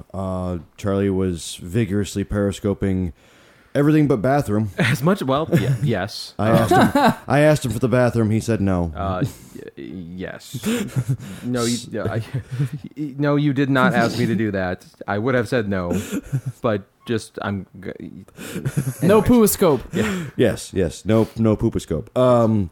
But we did get a bunch of periscope, and here is a montage of the highlights. Hey guys, this is Charlie from Gamerhead Radio. We're here at Con Alt Delete in Rosemont, Illinois. We're just kind of going around and checking things out and seeing what's going on. So if we're going to try and see if we can capture some people to talk to. There's currently a Pokemon competition. Ooh, gaming. Let's check out gaming. I found the video gaming room. Let's see if we can find out what's going on in here. How's it going? What's going on, man? I'm Charlie from Gamerhead Radio. You're on Periscope right now. How's it going? Awesome. I love Periscope. What's your name? My name is Kelvin. Kelvin? Nice to meet you. What are you guys doing here? I play games, as you can see. Nice. Our big banner right here. Okay. And this is our game room. So we're putting on, we go around to a lot of different conventions, and we put on pretty much almost all of the game rooms for Midwest conventions. Okay. Did you have any questions? Just kind of give an idea of what's kind of going to happen in your room here. You got a pretty good setup, it looks like. Yeah, we're one of the more popular things here at the convention, if I do say so myself. And as you can see, our room is pretty much almost slam-packed. Almost all of our games are at user capacity. And we have a lot of fun different things here. And you can take a look around the room. You can take a walk around while you're on Periscope. We have Tekken, Mortal Kombat. We have a bunch of classic games in the back. We have Rock Band, Dance Central. We have a few PC games. Awesome. And of course, right over here we have all of our Smash Brothers and Mario Kart and things like that. All right, man. Well, I appreciate it. This is us. Feel free to check us out. All right, man. Thanks so much. Appreciate it. Thanks for your time. All right, have a good one. Thanks, you too. It's a pretty busy game room in here. See some iDarb. Gamerhead Radio fans will remember a little bit of iDarb a couple months ago when we checked that out. He's got a selfie stick. Someone jump him. Oh, this is not just a selfie. You're live on Periscope right now. Wow, With Periscope. with Gamerhead Radio. How are you doing? Awesome, So how are you? Your staff, good? Yes. Nice to meet you. And what is it that you're doing right now? I am volunteer. I am in charge of crowd control and also security. Any problems so far? Everything So going far, okay? everything is good. Awesome. Good to know. If I were to go anywhere and check out the most interesting thing happening right now, aside from potentially the sword, the kendo lessons that are happening behind me, what should I check out? We got dating auction, which is interesting. You don't know what you're gonna get. That sounds potentially fascinating and potentially horrible. Exactly, two ways. Is that behind me? Main That's event behind here? you, but the sword demonstration is very, very educational. Okay. Well, let's see if we can swing by both of those. All right, have All a good right. one. Thanks so much. You're welcome. Good talking to you. So apparently we're going to go check out a dating auction. Apparently this is one of those things where you bid for the right to go on a date with people, because that's a thing. Well, let's see how that's going. I'm Mike. These are my friends. Somebody please buy me and get me away from them. Oh, so it's your ass they're on. That's his sales pitch. Got it. Stockholm is nice this time of year. Any final words? That ass. All right, we have $3. Do I have $5? Do I have 10? Can any of you sing? Oh, come on. Remember, there is 5 of them, so you can pool your money. All right, 5. So this is what a dating auction looks like. 10. No, it looks fun though. It looks like a good time. Let's go check out that kendo lesson that's happening in the other hall. And you're recording all of this, aren't you? Great. You guys are on Periscope with Gamerhead Radio right now. Say hi. What happened to Hello, armed and psychotic. All right, from here, my wife is going to say, Yoy! Please do not confuse this with Yowie. Two very different things. Only anime fans will get that joke. This is a sword training class happening at Con Alt Delete right now. It's an anime and video game convention happening in Rosemont, Illinois. And it looks like they're about to do they're paired off, like they're going to be doing some duels maybe? I'm not really sure what's about to happen. But I'm excited, I know that much. Yoy! Again, do not confuse this with Yowie. In this case, Yoy means prepare to be attacked by a sword. Try to walk down Artist Alley and see what we can find here. My name's Charlie. I'm with Gamerhead Radio. You're currently streaming on Periscope right now. What's your name? Regulus. Nice to meet you. We're a video game centric podcast, and so I'm interested in a lot of the video game art you guys have over here. There's a lot of we neat also stuff. sell retro games too. This we do art as well. So good to know. Awesome. Solid Thank Games you. is us. Thank you. With some of the video game centric stuff, are there some pieces that you're really fond of? You'd like to kind of show off to viewers? I really like this Zack Fair. That is really nice. That is very cool. Is the artist who did that? Are they here? They're not here. They're not here. Okay. Today, but good artist. He actually, this guy actually lives out of the country, but okay, he's a good guy. Good guy. Cool. Good guy. So yeah, I mean, she's one of our artists too, and she's actually working on a piece right now. Can we take a look? Is that all right? Yeah. I mean, it's just line art right now. That's all right. Everything's got to start somewhere, right? What's your name? I'm Noelle. Noelle, nice to meet you. I'm Charlie. Nice to meet you. Pleasure. And so what is it that you're working on? I'm working on a realistic take on Princesses Celeste and Luna from My Little Pony. Oh, well, you're right up my alley. Yeah. Awesome. Very cool. So is this sort of your wheelhouse, like realistic animals? Is that kind of like what you focus on? Yep. My mom says I was drawing horses when I was 3, so horses are my favorite animal. So I was like, yay, I can draw this and maybe actually have nerds like enjoy it. Perfect. Cool. Well, thanks very much for letting us check out your artwork in progress. Okay. So, but very nice meeting you. All right. Pleasure. Yeah, Take care. You too. Thank you. And then you guys are at Now that is a work of art. Dial Up Games. So if you can read that, dialupgames.net. Look at this one. It's him being beat up by bullies. Thanks, guys. Take care. One of the things you're almost guaranteed to find at every anime and video game convention is somebody dressed up as Pyramid Head, which, if you can manage the giant pyramid head part of the costume, the rest of it is relatively simple. But nonetheless, the fact that somebody is able to walk around with one of these things on their head for extended periods of time is nonetheless impressive. And I just saw one. Went down this way. I'm going to try and locate them here. And there it is. Hang on. I'm approaching the pyramid head. This might not be a wise idea, but I'm doing it anyways. It's pretty much a video game convention staple. I love it anyways. I don't even care. All right, let's go see if we can find Goat. Apparently he's here somewhere. I'm creepily walking behind Pyramid Head. I kicked his sword! He might come after me now. All right, goat hunting, goat hunting. Let's find us a goat. Hey, AnimeCon Troubadours.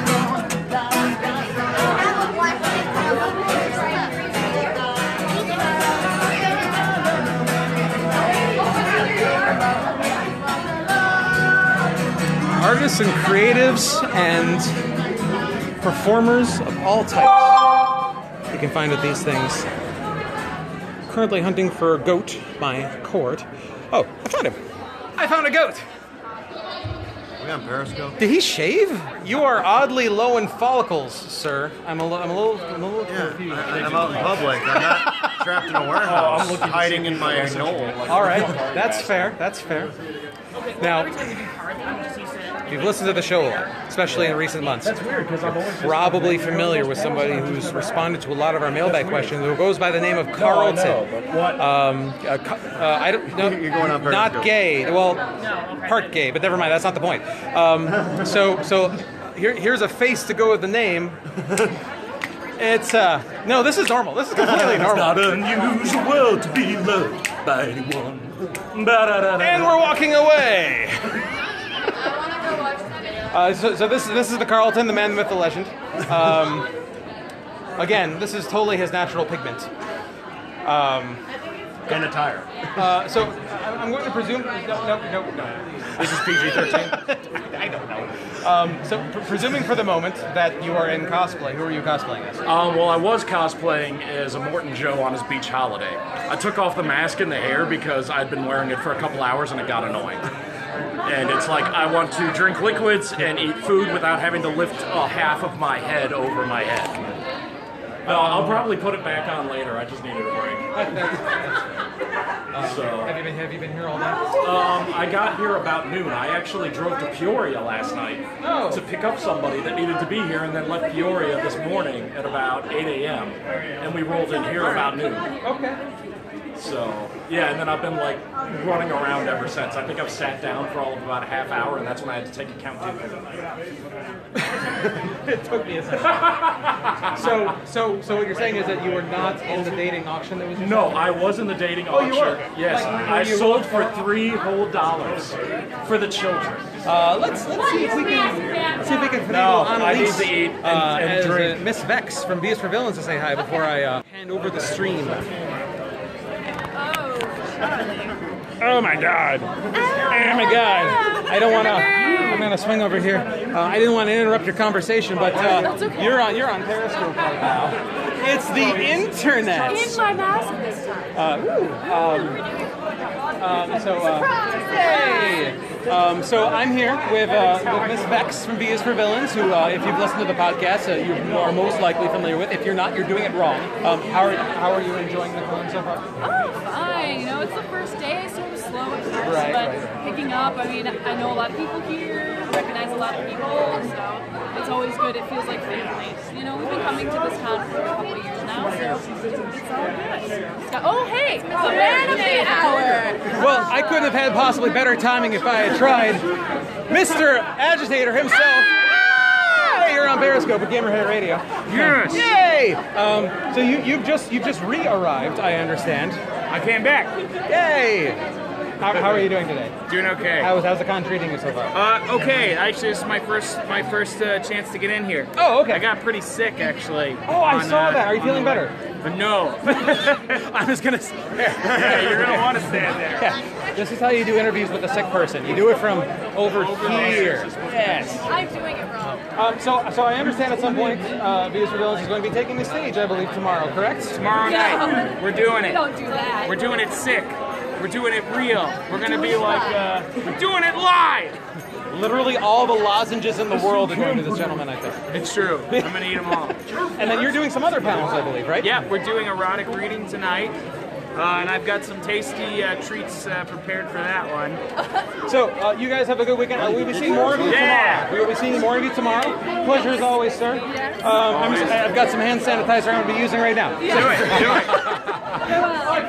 We will be back again tomorrow night to check out more of the con. Have a little bit more time to walk around and kind of check things out. It's Saturday, so there's always the most things going on Saturday. And yeah, it should be a pretty good time. So once again, follow. Thanks very much. You can check us out at GamerheadRadio.com. I am Charlie. This is Goat. And he will be back later, and we will be back tomorrow. And stop it. And stop it. And stop it. Why won't you stop? Stop. I'm tapping the stop button. It's not stopping. And my Periscope is broken. I can't stop. I literally can't stop the stream. La la la. La la la. Let's just try this. What you doing there? Hold a kid. Whose kid did you steal? Fallon Flynn. This is Micro Flynn on loan from the Flynn Association. Don't move, dude. You're making this really weird. We're doing good together on the stationary part. You become animated and things are going to go awry. Now offer it food and Offer it may food. like... Do tricks? He's like, feed me, dude. Put it in there. Yeah, there you go. Oh, you're self-sufficient. That's awesome. That's very kind of you. Thank you. Sure. Who else wants it? Can somebody film us touching it? Well, you guys are on Periscope right now, actually. Yeah. Sweet. Oh, that's nice. Thank you very much. That's nice. Make it around the table. They want to touch. Do you want a piece of pizza? Oh, no, I'm good. Thank you very much. I ate already. This is by far the most exciting thing that's happened to me today, and I'm not even kidding. Yes, actually. Anyway, during this time, I earned the Dream Crusher medal. Everything happens at a con. Well, what's the deal with poker us? Poker us? Good. Oh, it makes the Pokemon. Are you talking about missing now? No. No, it's in the purple box. I don't even Pokier. You don't know what poker us is? I have no idea what poker is. That's insulting, sir. As a Go back to professor, I can tell you exactly what Pokerus is. Pokerus is a disease in the Pokemon, but it's a good disease for some reason. No one knows why it's a good disease. No, that's not true at all. Hang on. Okay, so in It makes your EVs go higher. Yes. In EV training, sorry, I have to take this as I actually was a registered former professor, okay? I can actually answer this. Thank you. Pokerus is a virus that actually increases, it doubles the value of effort value training, EV as for short. EVs, basically whenever you battle a Pokemon, of course it has the natural value points that it actually will generate into the stat boosts per its level ups, which actually levels out maximum 255 per whatever total stats it increases. 252. 252, thank you, sorry, I'm a little out of it. Anyways, Pokerus doubles the amount, so once it's actually still affected by Pokerus, mind you, not cured, it actually doubles the amount of whatever EV values it encounters in battle. So anything that you battle in EV training at that point will still double the increase. However, you have to be careful because anything sitting in your actual inventory in your party box after midnight automatically becomes cured of it, and there's a little smiley face actually by its name saying that it has been effectively cured of Pokerus. So if you want to avoid that, keeping it so, assuming you're still leveling it up, put it in your box. It just spreads if you don't like. If you battle upward, it's random in the percentage of what it infects in the rest of your party, but if you actually battle against somebody upwards of like, I think 6 times, it will actually infect the rest of your entire party. Every single person, it affects it, whatever the party the Pokemon is next to it will actually infect that Pokemon. So you want to put those Pokemon in your party into your box after midnight so that they will actually continue to do that if you intend on having them EV trained. EV training is actually not an essential part of the game unless you really plan on doing either competitive battle, or maybe battle power. You actually don't need it, like it can be cured and you can still do it, like, you know, EV train with it doubled. It's just you can't spread it. Yeah. 10 points to Gryffindor. Yes, sir. Also, the Pokerus is not a disease. It is actually small mites, which are some symbiotic or something. So I don't know whether or not She's right, too. 5 points to Gryffindor. We've been checking out a Pokemon panel here at Connaught Elite in Rosemont, Illinois. Here, and we're going to try and move on. There's one more panel that we're going to try and check out now. And I found a Bubbles. Hi, Bubbles. And so thanks for tuning in. We'll be back in a few minutes at our next panel. Hey guys, this is Charlie from Gamerhead Radio. Of course, you know us. And this is John, Mr. Fallon Flynn, and we are currently backstage right before the V is for Villains show is about to happen. Hey, look, hey, I have so we're hanging out here. It's a rogues gallery. It is, in fact. And so V is for Villains is about to take the stage, and you guys are going to have some fun. And Goat, you actually kind of helped make this happen, didn't you? You did. You're on the clock today. I erected a stage. No, he's doing the performance. I did the He erected. Production. That's all you need to know. Goat erection is going to be the title of this video later. God, raging. So V is for Villains will be going on shortly. Yes. And if any of you are here at Connaught Elite, make sure you come out and check out V is for Villains because they're about to go on, and then make sure you say hi to myself and Goat, the other folks, the rest of Gamerhead Radio, because we're all hanging out here. That's right. And once again, this is Connaught Elite, a convention happening at the Hyatt O'Hare in Rosemont, Illinois. And this is about to be a thing that's going to happen. There's a line out the door. Yes. It's gonna happen. Let's go check out the line. Actually, let's go do that. You guys, So some people might wonder, just because this is a newer line, I'm not sure how many years this convention's been going on, but some people might wonder about how big of a convention this actually is. We're gonna go say hi to the crowd right now. We're gonna see just how excited people are, and for V is for Villains. There's the line.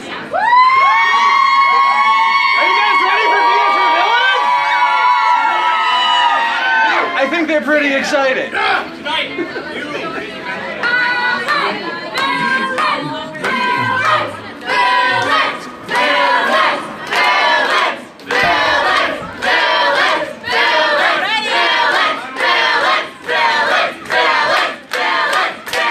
think they're pretty ready.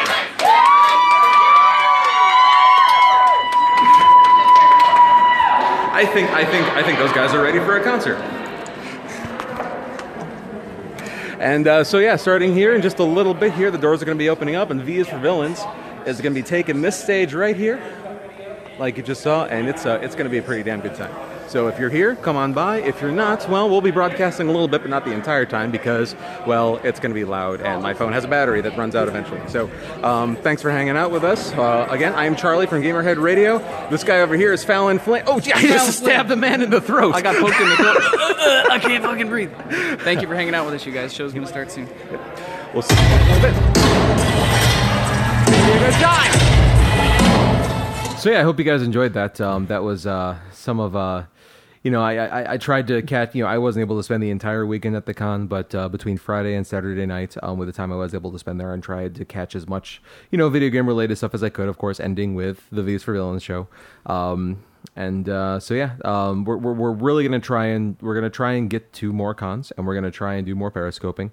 So if you guys liked the coverage that we put out there, please let us know. If you have any feedback on that whatsoever. But aside from that, John, since I ended with the V is for Villains show, and V is for Villains is pretty much all you got to see during the con. Yes. The I can't tell you what a horrifying catch-22 it is. Like, I get to be a guest at conventions that I probably would have paid to go see as a con goer. Mm-hmm. But like, here, we're gonna put you in the bill. We're gonna feature your photo on things. Come, you don't have to pay to get in because you're a guest. We'll give you free food. We'll give you free alcohol. We'll give you, but you don't have time for anything. Can't go to panels. Can't go to the game room. Yep. There's no fucking time because you have to be a fancy clown. So I mean, that's the downside. It's awesome getting to go do all these things and not have to pay for it, but so little time to engage anything. Just played the show, man. I spent a very little time getting to hang out with some of our fans and friends, and I probably could have stayed at the convention and found a little time to do some stuff, but that would have meant not seeing Star Wars, and that was not going to happen. So, yes.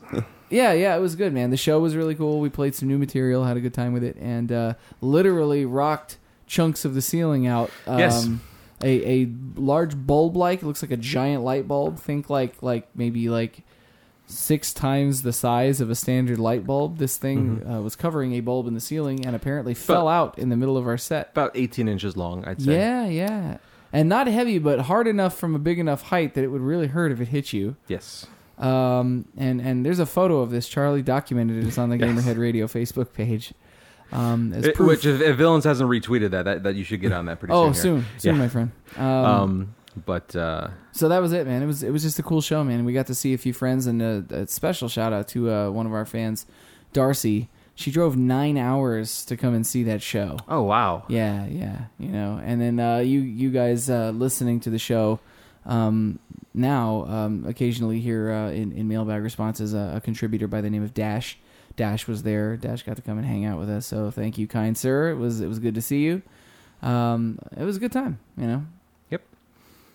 And yeah. So aside from all the villainy that took place at the con, Goat, you were helping out with the villains as well as a little bit, but with When You Could Get Away, you and myself, you guys just heard a little bit of kind of what we experienced while we were there. And but aside from that, as far as what didn't make it into the Periscope streams, Goat, how did you feel about the con, and what did you see that you thought was interesting? Just the cosplays were cosplayers are the best. Amazing. People. Like they were some good stuff. The villains, they were like third rate, but clowns. there were some real talented cosplayers out there. That and just like the atmosphere. The atmosphere was amazing. Super chill, man. Yeah, people just are like, we're having fun. A lot of the AnimeCon.org events like this one are really super laid back, man, because they're smaller conventions. Like anywhere from, I think his smallest convention runs like 500 to 1,000 people, and then the largest one, Anime Midwest, is like 7,000 plus people. So they're pretty chill. They're definitely, if you don't like the suffocating atmosphere of like ASIN, where it's just people on top of people, and it's kind of gotten this grimy reputation for being everybody's shit-faced all the time. That's Anime Central, just in case you're not in the know. Yeah, Anime Central. I know a lot of people who won't go to ASIN anymore because it's become less about convention culture and the stuff that's featured there for anime, and more about 14 and 15-year-old kids getting fucked up in a hotel room and making really bad life choices. It's just gotten kind of sleazy. AnimeCon.org events, as long as we've worked with them, always been really laid back, man. Yeah. Super chill. Yeah. I'd have to agree. A little bit more of what on top of what made it into the stream. Like the gaming room that they had this year was it's pretty good. Goat, you said last year's you thought was a little bit bigger. I think square footage wise it was a little bit bigger. Oh, okay. But you think maybe the same amount of content, just maybe in a smaller space? It was It seemed a bit cramped this year. I would say that too. Yeah. If they would have put just 6 inches more in those aisles, it would have made.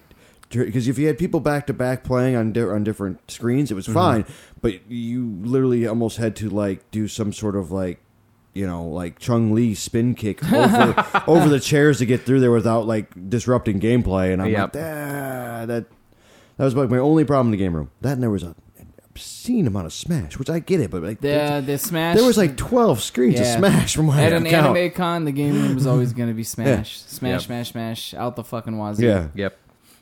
And then the tabletop room was pretty cool. They had quite the selection there, including I think we made mention of it, but maybe didn't say out loud what it was. John, are you familiar with Munchkin? Yeah. There is Adventure Time Munchkin. Yes, there is. Okay. Actually, You're aware of this. I were just talking about that. I want to rub it on my nipples.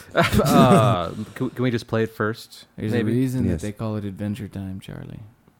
All right, I'm in. Which was paired on the same table with Star Trek Catan. Yes. Oh my God. Which I own. I fucking want that. I need that in my life. Game night soon. Yes. But there was really a lot of great entries in the tabletop room. Like some stuff where like I haven't even seen, and somehow when I got thrusted into the game tabletop world, I was like, I know everything except that and that and I don't all know of that shit over there in this room. Oh my God, yeah, it's daunting. Being a tabletop player is overwhelming. Yes. But yeah, no, all together, I mean, I had a great time, even with the limited amount of time I was able to spend there. If you saw the Periscope streams, if you didn't, then, those clips should, for the most part, be making their way onto YouTube. So you can kind of see what the con was actually like. But other than seeing it and hearing it, like, you just did the pieces of, you guys have witnessed that I had a great time there. And, a lot of cool people, got to talk to some really fun people, a lot of great artists, a lot of great, just contributors to the community. You got fondled by the Halo panel. I did. To be fair, at this point in time, I have not put together the clip reel yet, so I'm not entirely sure what's going to make it into it, just because I don't know what's going to work well in just a purely audio format. But in case it didn't make it into it, I stuck my head into the Halo panel, and they noticed me and complimented me on my beard and asked if they could all touch it. And I let them. It happened, and it's on Periscope, soon to be on YouTube. Heat of the moment, man. Well, yeah, and this was on Saturday, so this was after Star Wars, and so I was able to say at the time that may have been the most exciting thing that happened to me that evening. That's true. That's true. Yeah, but no, it was good time, and con people are I've talked about this before, just with my experience with pony cons, and really just it's like anime and video game cons, it's a lot of the same. It's just just really for the most part great, accepting fun atmosphere and great good people. Totally. I meant to ask you that because you've gone 2 cons like back to back, but one you were like the man, and now you're just a man. How does it compare? Is it weird to like switch hats, or? I mean, okay. So I mean, I'm already running into that sort of dichotomy a little bit just between pony cons, because it's like I've been I was vice chair for Ponyville Cider Fest. I am now we're in the engines are revving up for work on Winnie City. But I'm also doing PR for MLP MSP, and so there have been a couple times where it's just like I've had to remind myself in conversations, and MSP is like, wait, I'm not in charge here. I need to remember my place. And so I have run into that sort of like mind switch a couple times just in that, and so especially with this, there were a couple times where it's like even go we all of a sudden I looked at my watch, I'm looking at the schedule, I realized that things were running late, and it was everything I could do to not run away and try and find what was the problem. Go to con ops and find somebody what's happening here? How can we adjust this? And they're like, who the fuck are you? Yeah, I'm not on your staff. That's I'm who the I am. vice pony overlord. They're like, security, get this asshole out of here. Ladies and gentlemen, the bar has been closed. That's right. That may or may not have happened. He was actually cold sweat jitters. He's like they're 40 minutes behind schedule. I'm like, he's like, and then literally Conf ran by, ran by. That's true. That's and awesome. I was just like, oh right, he's me. There you go. That's right. Not and then you looked at him in that moment and you were like, so glad to not be him right now. Yeah. And that's the other thing too, is exactly, John, what you were saying before about it sucks to be, because especially with MSP and with Ciderfest, or the 2 cons I've really worked now, I didn't see anywhere near as much of the con as I wanted to, and so I totally understand what you're saying on that level. Yeah, you just see the back halls and the remnants of what was fun. And it's like it's almost I'm not going to say it's worse, but it's bad in a different way too, just because it's like you're kind of stuck into your little villains bubble. It's like when I was doing a PR for MSP this past June, it's like one of the things I did was I went to every single panel and like took a picture and like put it up on social media. And so it's like I got to hear about 3 minutes of like every single panel at the minimum. And it's just like I really want to stick around and hear the rest of this because they're talking about interesting things, but I gotta go take pictures of this other thing. Yeah, it happens all the time. So at least you've got a little bit of blissful ignorance happening. Yeah, I got forced to like take little tastes of every single one. Man. I just feel bad because I have a lot of our fans and kids come up and they're like, "Hey, we're gonna go to see this panel. Do you want to come with us?" And then I'll look at the schedule and I'm like, hentai panel. No, I don't want to go to that. And then I'll look at the panel, but I couldn't go anyways because I don't have time. Or then they're like, they'll do like something that I'm really interested in, and I'm like, fuck, yes, I would love to go to that with you guys, but I cannot for alas, fancy clown mode. And then we're out. But, it's crazy. I hear you, man. I feel your pain. Yep. Well, likewise. We ran into that because I had to send Charlie. Or Charlie sent himself or whatever. He's like, I'm going to this panel, this panel, this panel. I'm like, all right, cool. I'm going to be at Soundcheck. That's right. Such is the life, it seems. But once again, to reiterate, it became very clear to me how hopefully you guys agree that it was a natural fit for us to do there and to do the live, kind of checking things out. And the panels that I got to pop into, they were after I was done and I ran into some of the panelists later and I let them know. It's just like, hey, just so you know, I'm with Gamerhead Radio, gave them some credentials and said, when I was in there, if you noticed me, I was recording some video and it's going to be up on our website later. Come check it out and everything. And they were all very appreciative because it's a lot of panelists. They focus so much on their panel. Everybody forgets to bring a camcorder and stick it in the corner and record it. Yeah, everybody does. Yep. And so, it seemed like a really good fit for us. And so hopefully you guys agree. And so we're going to try real hard to do some more of that. Especially with when Midwest Gaming Classic rolls back around, we're going to none of us. We're going to try and record again there live, but aside from that, Villains is not playing, so none of us will be on the clock otherwise, and so we'll actually get to check out. Oh my god, we'll be on the make a weekend out of that, man. Yeah, we will be on the Gamerhead clock all weekend. Yes, yeah. Good stuff. So it's going to be a good time, but hopefully you guys liked our panel coverage, our con coverage, excuse me, of Con Alt Elite. And if this all sounds interesting to you, you can definitely check out animecons.org and find out about all the different cons that this particular organizing body is behind, as well as I think many others on this site as well. Yeah. It's animecon.org is owned by the gentleman that runs these conventions, so he covers his own conventions there. Okay. It's just information on his. The next of which is going to be Anime Zap, which is in Peoria. A couple hours from here, and Visa for Villains will be playing that one as well. We're going to be down there. I believe it's the weekend of the January 8th, 9th, and 10th, if I remember correctly. Okay. So if it's in your neighborhood or you're looking for something to do, post holiday season, go hang out. That's actually one of my favorite ones that we do with him every year because we know a lot of the kids there and they're really laid back and everybody's super chill. Yep. So that seems to be everything you need to know and what we think of Con Alt Elite. That will be the end of our feature this week. Let's move on to some mailbag.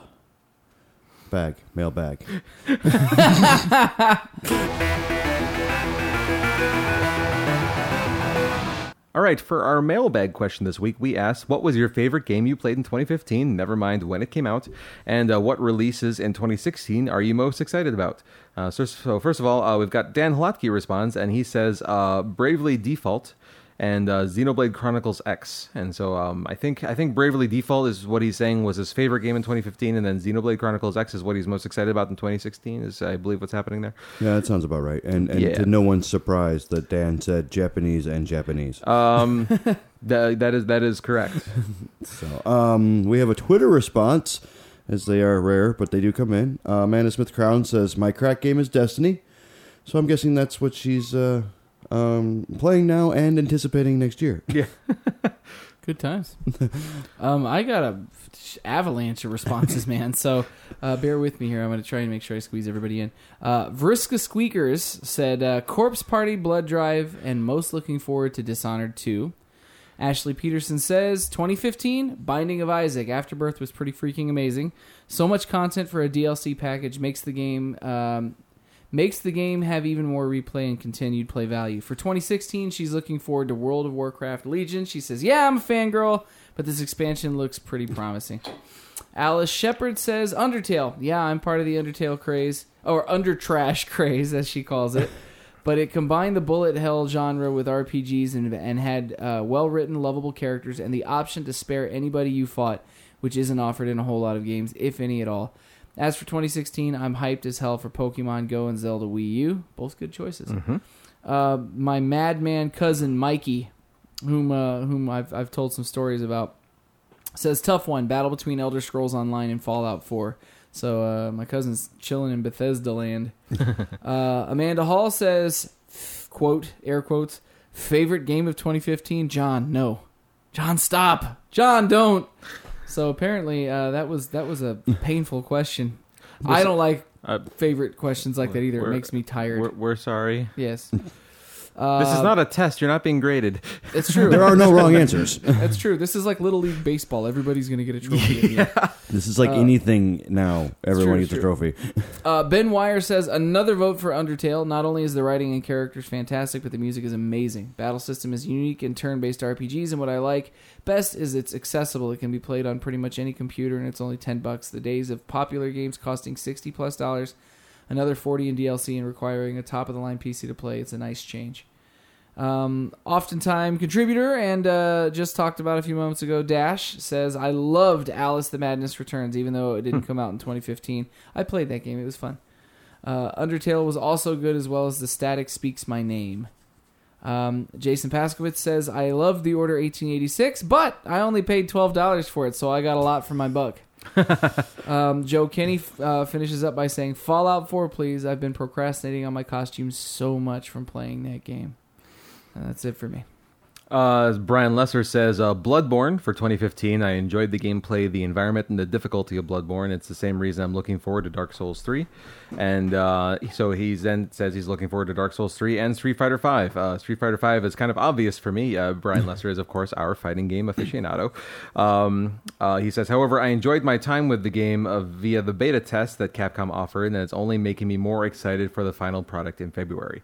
So Street Fighter 5 is apparently very, very, very, very high on the list for Mr. Lesser. It's one of the reasons I'll be getting a PlayStation 4, Brian. We need to play, buddy. That's going to be a system seller for you, John, really? Not a system seller. One of the reasons why. Okay. We'll talk about system sellers another time. I got a few that are going to sell that one for me. Fair enough. Mr. Carlton Nullset, I almost said Nutsell because that's Michelle's nickname for Mr. Carlton. It's unfortunate. It's just stuck in my head. Says Ark.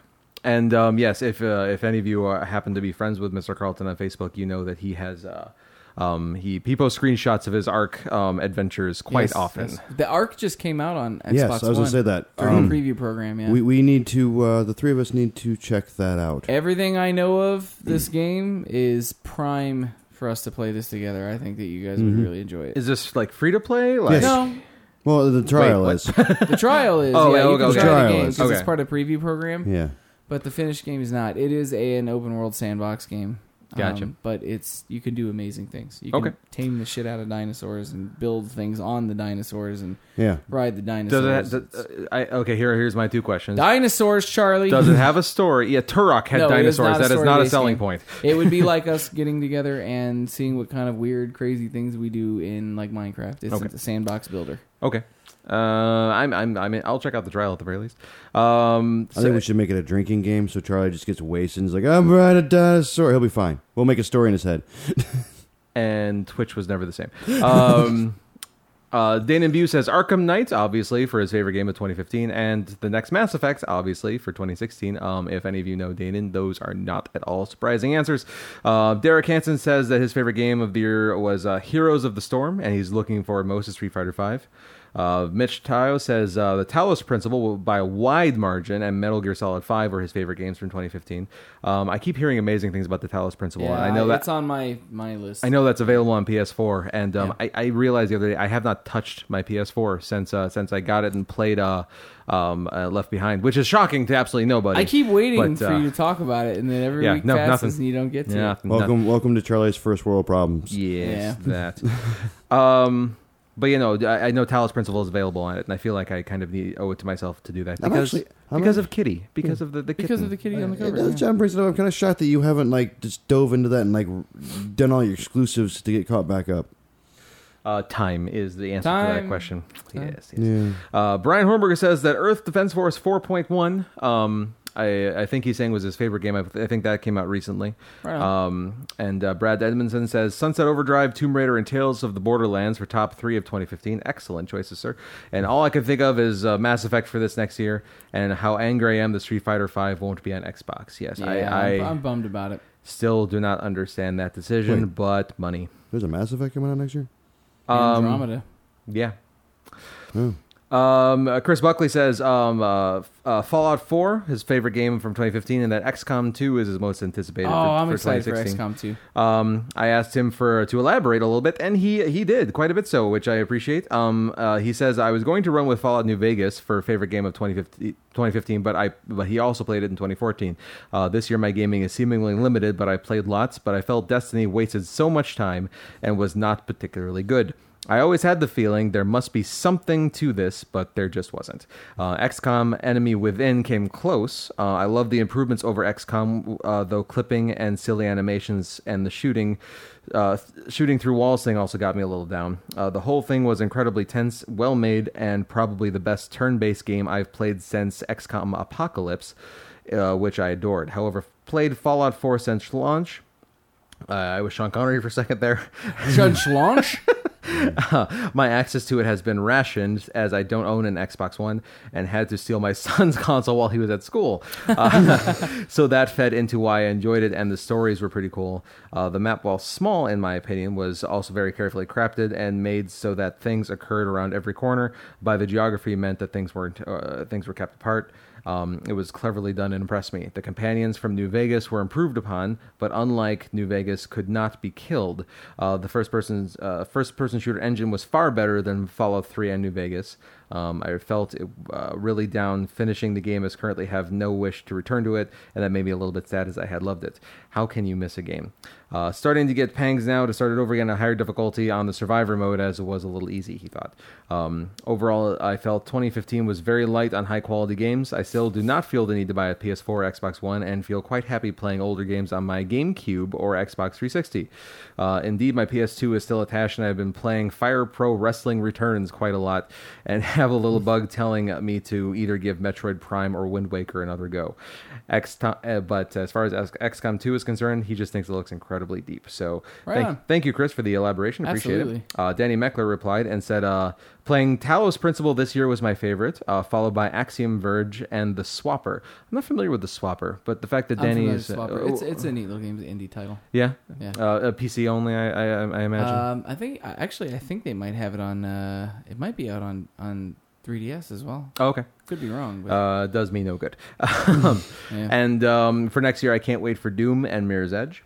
When I prompted Danny for more for reasons behind his decisions, he says because.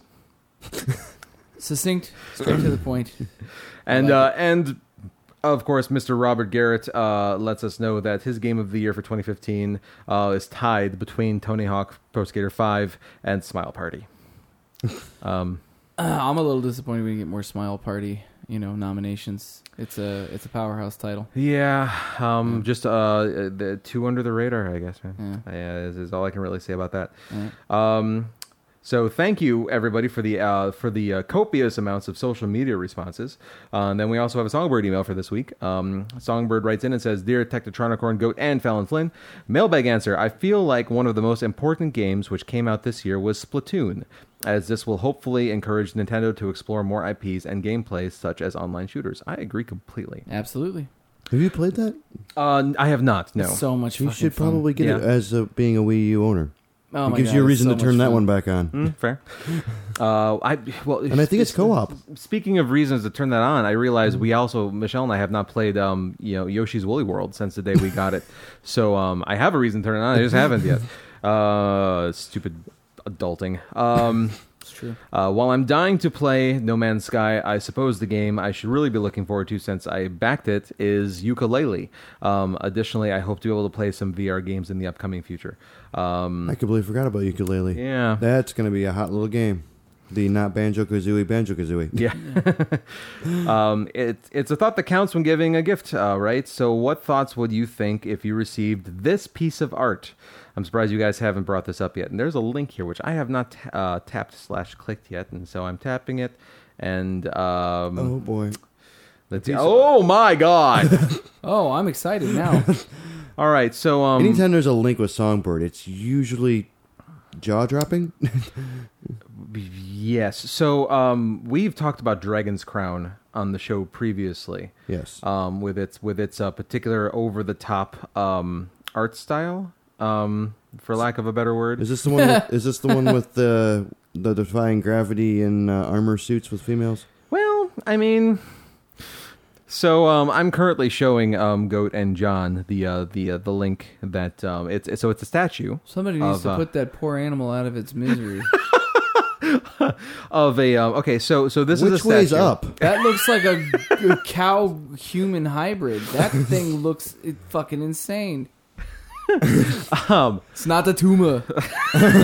I think it might actually be. It's a lot of tumors, man. Okay, so if you're not familiar with Dragon Crown's art style, both the men and the women are completely unrealistically muscular. And you think? This is for the listeners' benefit. Woo! And so somebody made a statue of one of the characters. Appears to be some sort of female Viking character, who is wearing about 4 square inches of fabric. And yet, against popular science. Yes, and I mean, there's each of her legs is like 4 legs put together. I mean, literally, they're defined as if they were 4 completely separate legs fused together. Her boobs look like they're strangling her. She looks like she's being choked to death by her own wrath. I think what they consider a bikini top there is keeping her alive. Yes, it's they're like 2 globes. Think about it. Hey, you know what she looks like? She looks like what a Gears of War male looks like with no clothes on. And breast tree trunk legs and shit. Yeah. And breast no implants. neck. It's not good. All of that is unnecessary. All of it. So now that we have absorbed this here's another one of their characters. This is the one that probably most people are familiar with that have seen the art from this game, but this is the sorceress from Dragon's Crown. Okay. Well, that at least looks more like a person and less like a mutant. Yes, except for speaking of boobs strangling her. I mean, like, this woman needs to She's got 2 teacups that are somehow scientifically holding all that in. She's this video game character just never needs to lie on their back. Is really or is walk really what's happening. Well, or move or that. It's just breathing is gonna let the secret out. Not okay. But anyways, so returning to Songbird's question, her question was, what would you think if you received this piece of art? I would say, oh dear. I would say all the things we just said. Oh dear. Oh dear. Golly gee killers, I gotta hide this from the neighbors. Well, with my family. That's probably what I would say. I believe our responses would be very close to everything you just heard. And then it would... That would definitely be one of the few times where I'd open it up and be like, what the fuck? No. Based on the first image you showed us, my initial response upon taking it, like if I was unwrapping it or taking it out of a box, would be, ah! Because it's a monster, right? 2 would be, huh. 3 would be the realization that I could probably keep my son from misbehaving by scaring the shit out of him with that. Because it is terrifying. It is at that. See, my third one would be, who's getting this regifted to him? Now, I thought about that for a second. I also thought about just like giving it to charity. Yeah, something like that. However, these figures do cost $125 to eBay. Yes, that's probably where mine would end up. I drop it off at Toys for Tots. That's not okay. Ooh, goat. Oof. Yikes. You always tell me to help. Never let it be said I didn't give you anything nice, kid. Get in the van. Let some other parent explain why that exists. Nope. I'm not doing it. But yeah, eBay would be a great place. Yeah, Goat drops it off at Toys for Tots. Megan ends up with it, still uses it to scare our son. And then John's got 2. The vicious cycle continues. I'm Twins, sorry. Basil. Though knowing my son, he'd be like, this is pretty rad. I'm going to play with these. I'd be like, don't know about that boy, man. Breakfast. Oh, no. Well, Ish. Yeah. Songbird continued. Instead of creating new Christmas songs, it seems most people just do their own covers of classics. Which gaming characters would you like to see cover certain holiday tunes? And would you actually listen to them if they existed? I feel like there's some obvious answer that we should be able to find for somebody doing the 12 Days of Christmas. Parappa the Rapper. Should do something for sure. Should do something. I feel like Parappa the Rapper should do Jolly Old St. Nicholas. I just think seems like have a good beat for him. I'd really like to hear. Let's see. I'd really like to hear Link do one. But he doesn't speak. Yeah, that's right. It's like the joke, Charlie. That's like saying like I'd really love to hear Gordon Freeman do like a Christmas Carol. He should. He could have a lovely singing voice. We'll never know. I suppose that's true. There's some obvious answer for the 12 Days of Christmas that we just haven't thought of yet. Well, I mean, if you really wanted to go the full route, we could have the Pokemon roster cover the 756 Days of Christmas. Oh my God. Yikes. How is Pikachu going to do that? Pikachu only says one word. They all only say one word. That's the best part. It'll be a quick song. So who would sing it though? Who would actually sing Ash. Ash? Just Ash? Okay. I mean, you could throw the other ones in. I mean, you got time. telling You got you, 756 times. I mean, you got There's a an little bit of obvious moment answer in there somewhere. I know there is.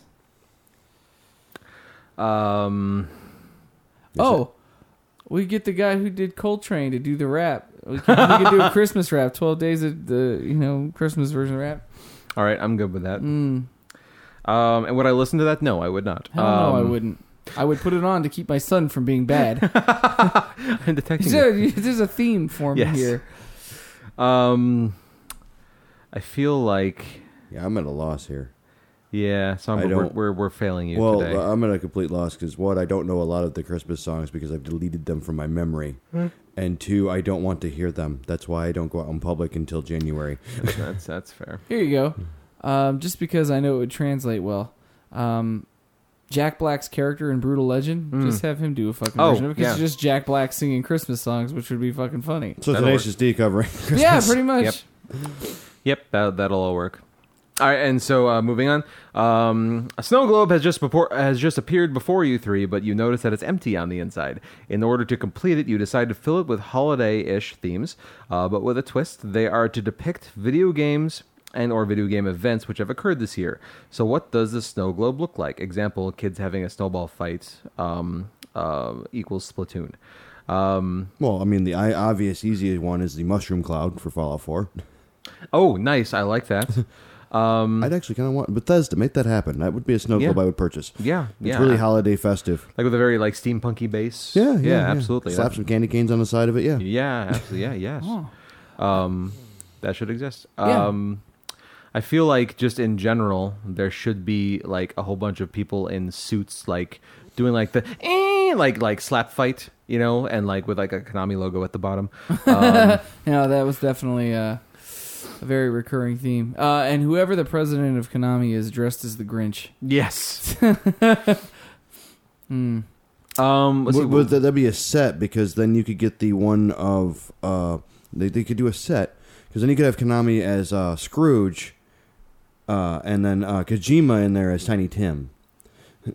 That's true. I feel like you could have the Arkham Knight Batman like perched atop like a building. Like that seems very fitting, especially considering like they've all taken place in winter. That's true. It seems like apparently crime does not happen in summer in Gotham. Yeah, no, or during the day for that matter. What would be what would be fun is like a little Christmas themed town, and then instead of it being like power lines, electrical power lines, like all of the power lines have like little light bulbs on them and stuff. Sure. And you could have your whatever respective Sunset Overdrive character grinding, or Hook grinding with a candy cane. You know what I mean? Instead of the what was it he uses to hang when you're doing it from the bottom line. Yeah, they're like that little. Have it be a candy cane and have him dressed in like punky like Christmas clothes. That'd be awesome. We have missed a very, very prominent, amazing idea for marketing here. Go on. You get a fifth of your snow globe every 2 or 3 months, and that'll be the telltale. Oh, that's true. They send it to you one piece at a time. And you just sliver them together. You fill it with water. No. They'd be individuals, and you just sliver them together like an orange. So it's like a pie piece. It's like, and then they all fit together. But one of them, like, they just don't tell you when one of pieces is coming out, and then it just fucking shows up one day. Yeah. Well, they send it the email when they ship it. Yeah, that's true. Like, oh, you have 3 days until your pie piece shows up. That's true. It's true. I like it. Yes, perfect. And then, actually, come to think of it, I think they could do a different game in each of the 5 pieces. Yes. It's true. You don't even know what game is coming out. Yeah. There you go. Or it could be November, and they could all come out, and you could just get 5 pieces that month. Yeah. Yes. It's true. I love all these ideas. And then I feel like just there should be like one of like the Sony E3 stage with like 3 different screens up of like the Final Fantasy VII remake, Last Guardian, and whatever else like they've like the big fanboy moments. The things that really stoked everybody. But so the snow should, instead of snow, should be just like little tiny like fanboys like screaming. So when you shake it, it's like they're all freaking out. Oh, I thought you were going to say like little dollar signs, just little dollars. That would work too. Another one would be good. It was just like do like the Rock Band set or like a guitar or whatever like that. Mm-hmm. Put a Bluetooth speaker in the bottom of it so you can stream music through it for Rock Band or Guitar Hero Live. Perfect. And then you could do one with and you know how you can wind some of them up and there's music that comes out of them. Sure. You shake the snow globe and it's Tony Hawk sitting there with an empty bottle of whiskey, and the water in the globe is made up of his tears. And when you wind it, it's just him crying. Yeah. We're sorry. See, I think the better one would be I think the better one would be you get it and it's cracked, it leaks, and the guy, the Tony Hawk on the skateboard is just loose in there. Just flying around everywhere. Or that could just be Ubisoft's. Ooh, you know what I think would be awesome? If the snow globe appears to have like you could have like whatever Christmas tree sticking out of 2 sides of it, and you could make like a portal snow globe. So, or maybe sure. like where it's sticking out of one part and coming out of the other one. Oh yeah. That'd be cool. Definitely not relevant to this year, but I love the idea. I do like Portal your Ubisoft. That's true. It's not this year at all. I do like your Ubisoft one because that would be the one where you get it empty and then you'll get a little thing that's as a redeem code for the water coming next month. Yeah. Actually, pretty much every single one of these should have like the day one patch of like you fill up the snow globe yourself. Yes. Yeah. Or add the snow. Or right. Yeah, the snow's extra though. It costs you extra. Like in that case, then the Ubisoft would just come in pieces and you'd have to build the thing yourself from the ground up. True. And it still wouldn't fucking work. And then they'd send you, then 2 months later they'd send you replacement parts because those were defective. Yep. Ooh, I got one. You know how they have those trick snow globes that are like they're like the puzzles? Like I was actually playing one today at my family's Christmas party where it's the golf ball on the tee and you've got to try and get the ball to like sit on the tee. Have you ever seen these? Yeah. So take that kind of idea where you've got like loose pieces in there and like but they're floating around, and then so you have little Minecraft blocks that are all floating around, but they all have little tiny magnets in them, so that as you like shake it around and get them to land, they will land in various positions, and like you'll build things inside your snow globe, and then you can like shake it to get them to detach, and then you kind of shake it up again, and then they'll all come together and build something just from floating around and like sticking to each other. That's like Gameception going back to the old water games we used to get as kids. That's actually a genuinely marketable thing. Like remember when we had the hoops and the sticks and you had to push the button and blow the bubbles up? Yeah, blow the air up. Yep. And we're about to fall down a rabbit hole, and so I think we've come up with some really good ideas 15 fucking snow globes. Ship it. I think we're done. We haven't used this one in a while. Everybody, you have the Gamerhead green light to make all of these things. Do it. Sincerely, Songbird Chicken Glues. And so thank you very much, Songbird, for your email. I hope I think we let you down on the Christmas Carol one, but I think we redeemed ourselves with the snow globe question. Yes. So which is ironic that the 3 musicians in the room can't do shit with music, but we can merchandise the hell out of it. No, but that's our problem is we overthink it. Yes. Like we all were. I'm sure in our 3 heads we were getting way too complicated with those answers. Probably, yeah. I can attest to this because when Charlie said something about Papa the Rapper doing some Jack Nicholas. That was me. I said Parappa. Yeah, but you said Parappa, and then I said Jolly Old St. Nicholas, I think. Yes. And you said that'd be his speed, and immediately my head was like, I don't know if he could do 83 BPM.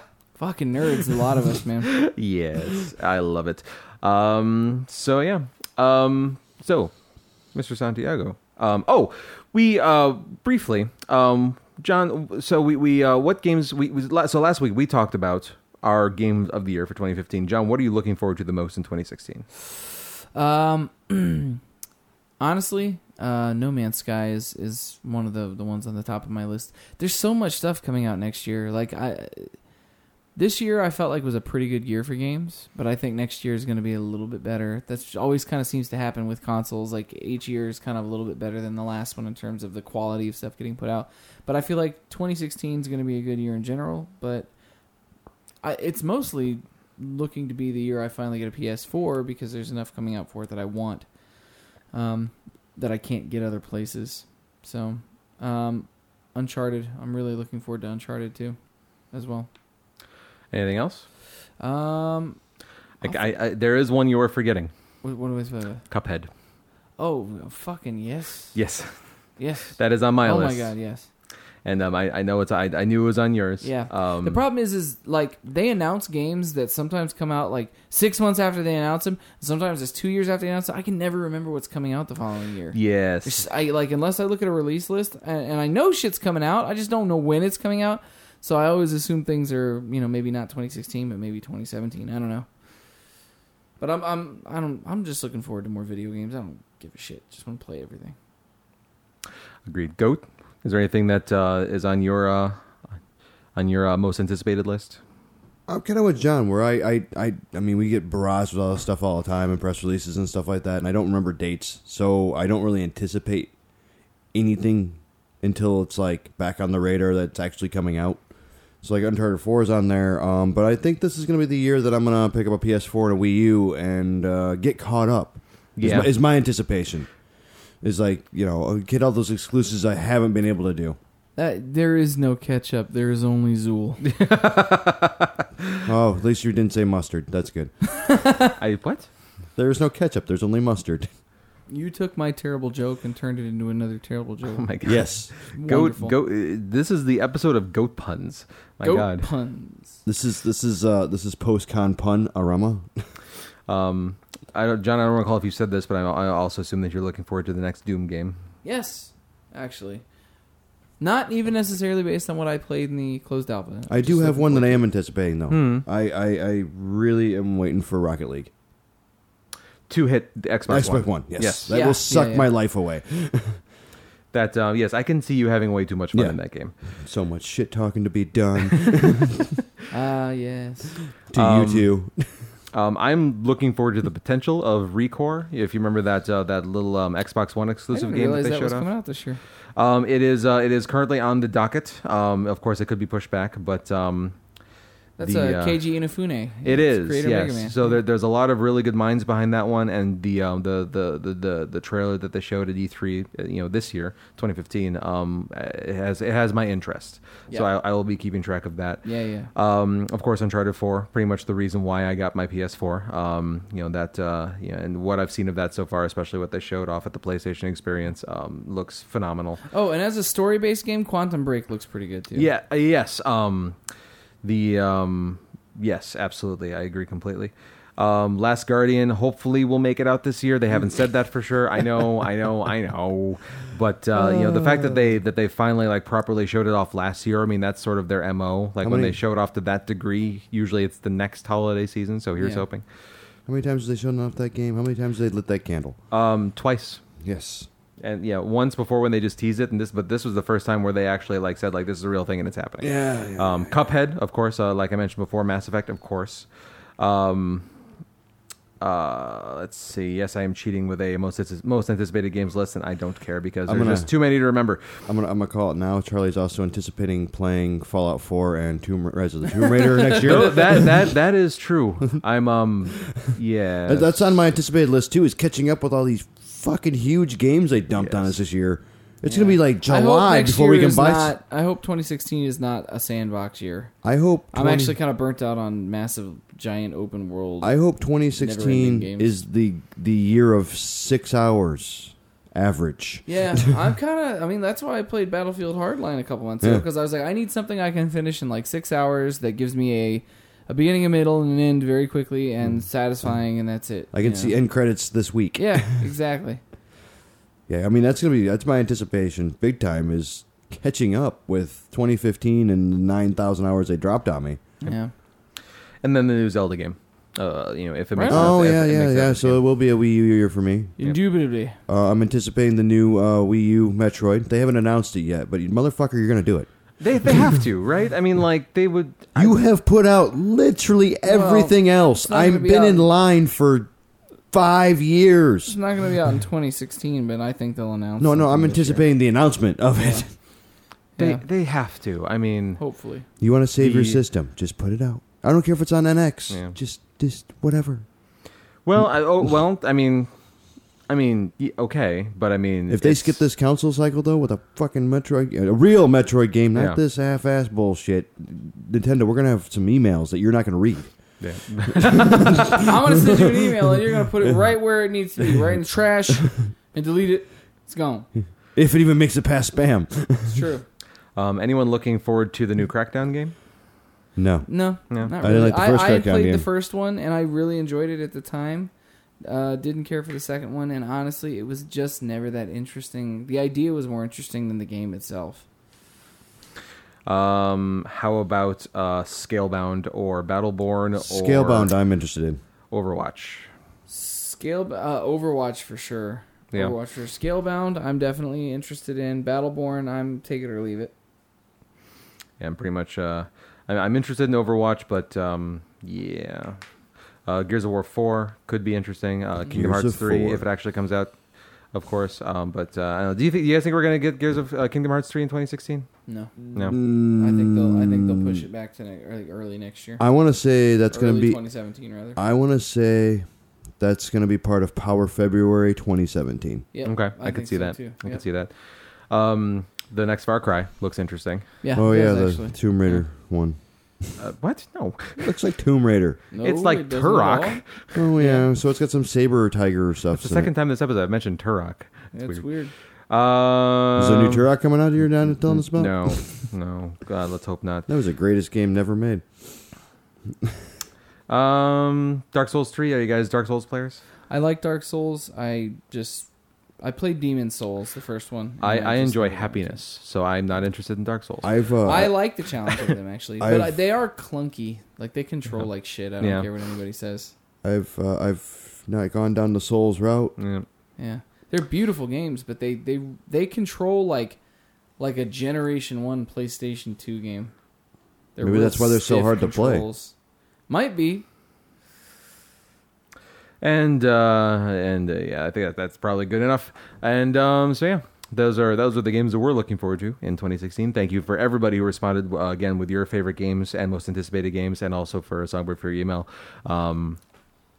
This is you guys help make these episodes interesting for us every week, and we greatly appreciate awesome. your input. Yeah, if it wasn't for you guys, these episodes would just be us, and that'd be boring as shit. Yes, yes. And so on that note, a quick programming note before we move on to what we have coming up on our personal calendars. This will be our last regularly recorded episode for 2015. Next week at some point, I will be putting together our best of clip episode for all of our episodes of 2015. Quick little self pat on the backs here for all three of us. This is the first year that Gamerhead Radio has gone an entire year and not skipped a week or missed a week or passed up a week or for whatever reason. We did the math. It was 55, I think, consecutive episodes this year. Yes, so we did the full 52, and then in addition, we did an extra episode with when John joined on with the evening with Fallon Flynn, and then with our E3 week, we did 3 episodes that week, so yeah, so more than a full year's worth of episodes, and the first time Gamerhead Radio has pulled that off. Come hell or high water, we made it happen. Yep, absolutely. So I've got a lot of content to go through. Once again, just in case if you haven't already, if there are any moments from this last year of Gamerhead Radio that you think are worth making it into the Best of Clip show, just post or send or whatever on any of our social media streams. Goat is losing his shit over something right now. Just because I love you, Charlie. You're like being the nicest person and being like, could you help us? And if you're looking for whatever.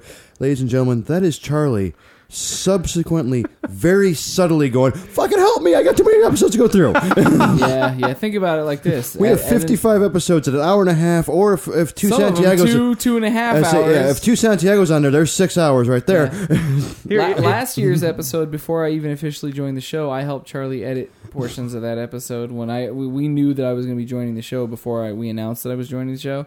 And way to pull the curtain off on that. Like my first duty was I helped Charlie edit that show together, and at the time we had nothing marked for it, and it took a while. Like I had to go back and listen to I took a chunk of the year. I was like, all right, I'm listening to these, and I'm going to find funny in these, and it was kind of interesting for me because I was not in those episodes, so I actually found some genuine humor in the stuff that I missed before I was part of the show, and that's it, man. This episode technically concludes my first full year with Gamerhead Radio, and what a fucking year it's been, man. Yes. It's been a great year. It's been a fantastic year. We set out to do things that we had always talked about and never did. But now we've done them. Now we've done them. We're doing video. We're doing occasionally video stuff, and we're doing live streams, and we're doing live shows. Done live shows, yeah. Yep. Which started with our 100th episode back in February, and it's ended this year at the Ghost, which we will return to at some point.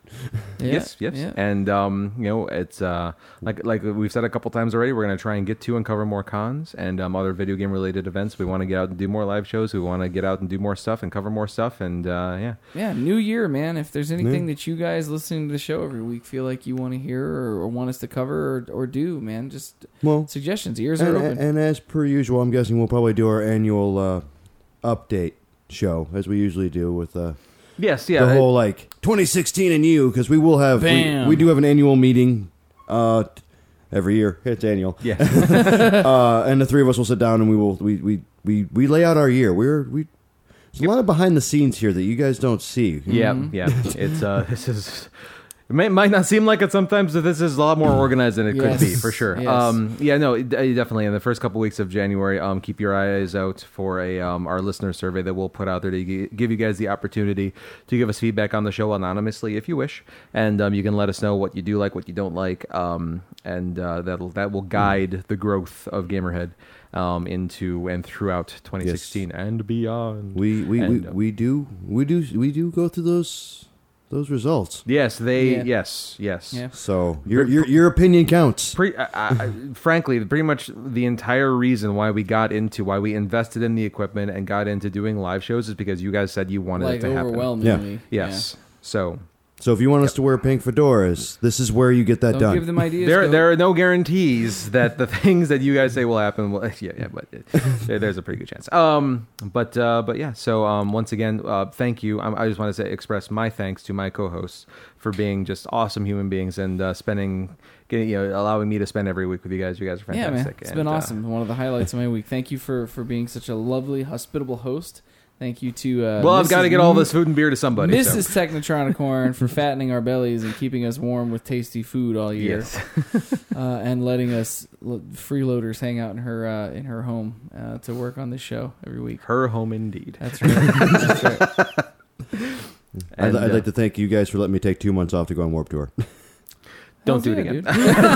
Never again. You remember that crew you had? You didn't now. That's right.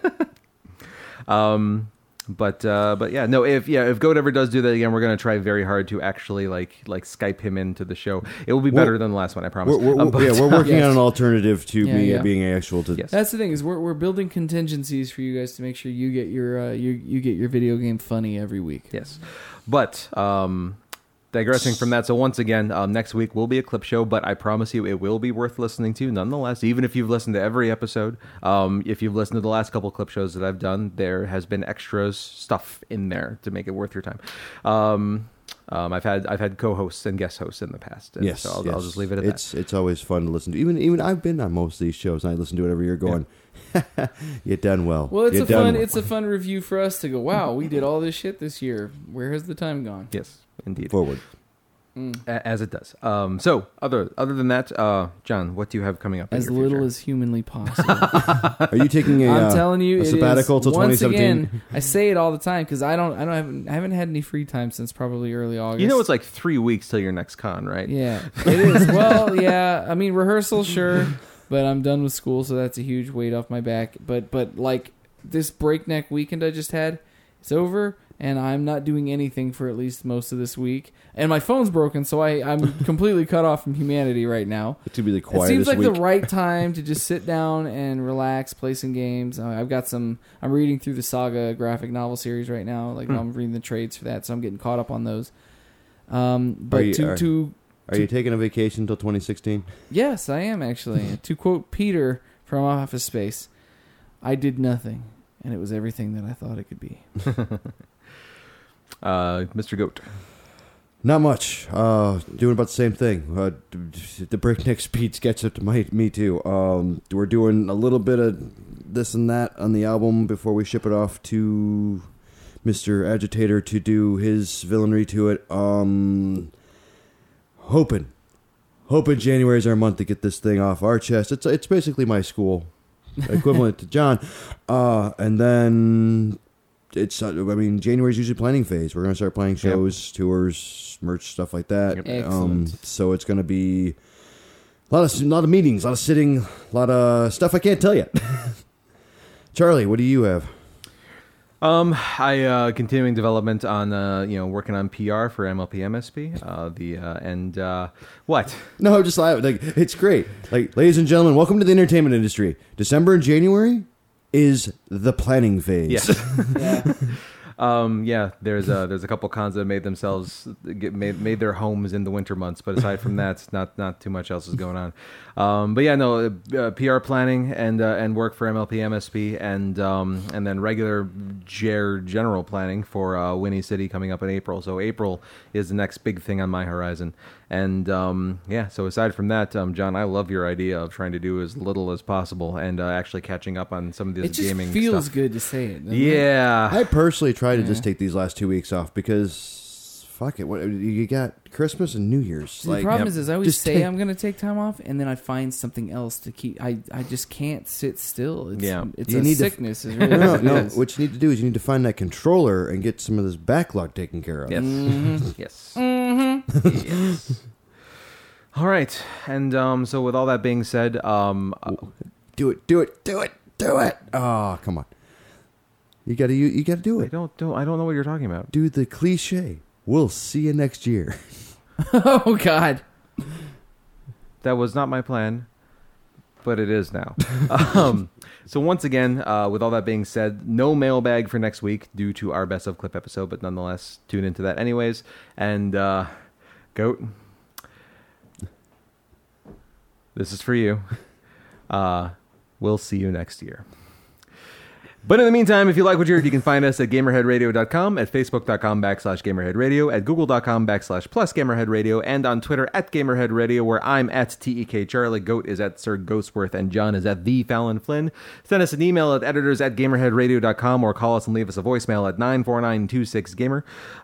If you could download the official Gamerhead Radio app on Android, on Google Play, and you can listen to us there. You can also subscribe on your podcast downloader of choice, and also on iTunes, Stitcher Radio, YouTube, Twitch, Periscope, and also the SoundCloud is now caught up with all of our recent episodes, and will be continuously caught up going forward. So if you would like to listen to us there, their whole commenting thing is really cool, where you can like put comments in it. If you're not familiar with SoundCloud, you can actually comment on like specific moments in the audio. It's a very cool platform, especially for podcasts. So we will be paying attention to that and hopefully interacting with some folks there.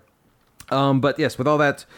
Happy New Year, everybody! Merry Christmas, Happy Holidays, Happy Kwanzaa, Happy all the happy Merry. All Merry. of those things yes. Charlie just said. Yes, and we'll see you on the flip side. This has been Gamerhead Radio in 2015. We'll see you in 2016. Yay!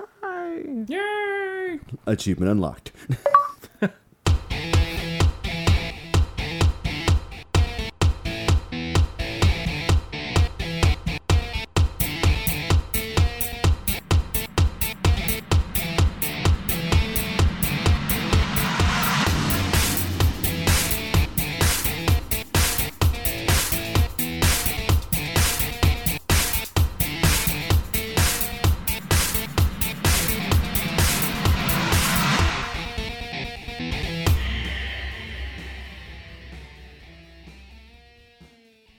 Like he had the tails on. He's all like, it didn't matter. Very charming little kid.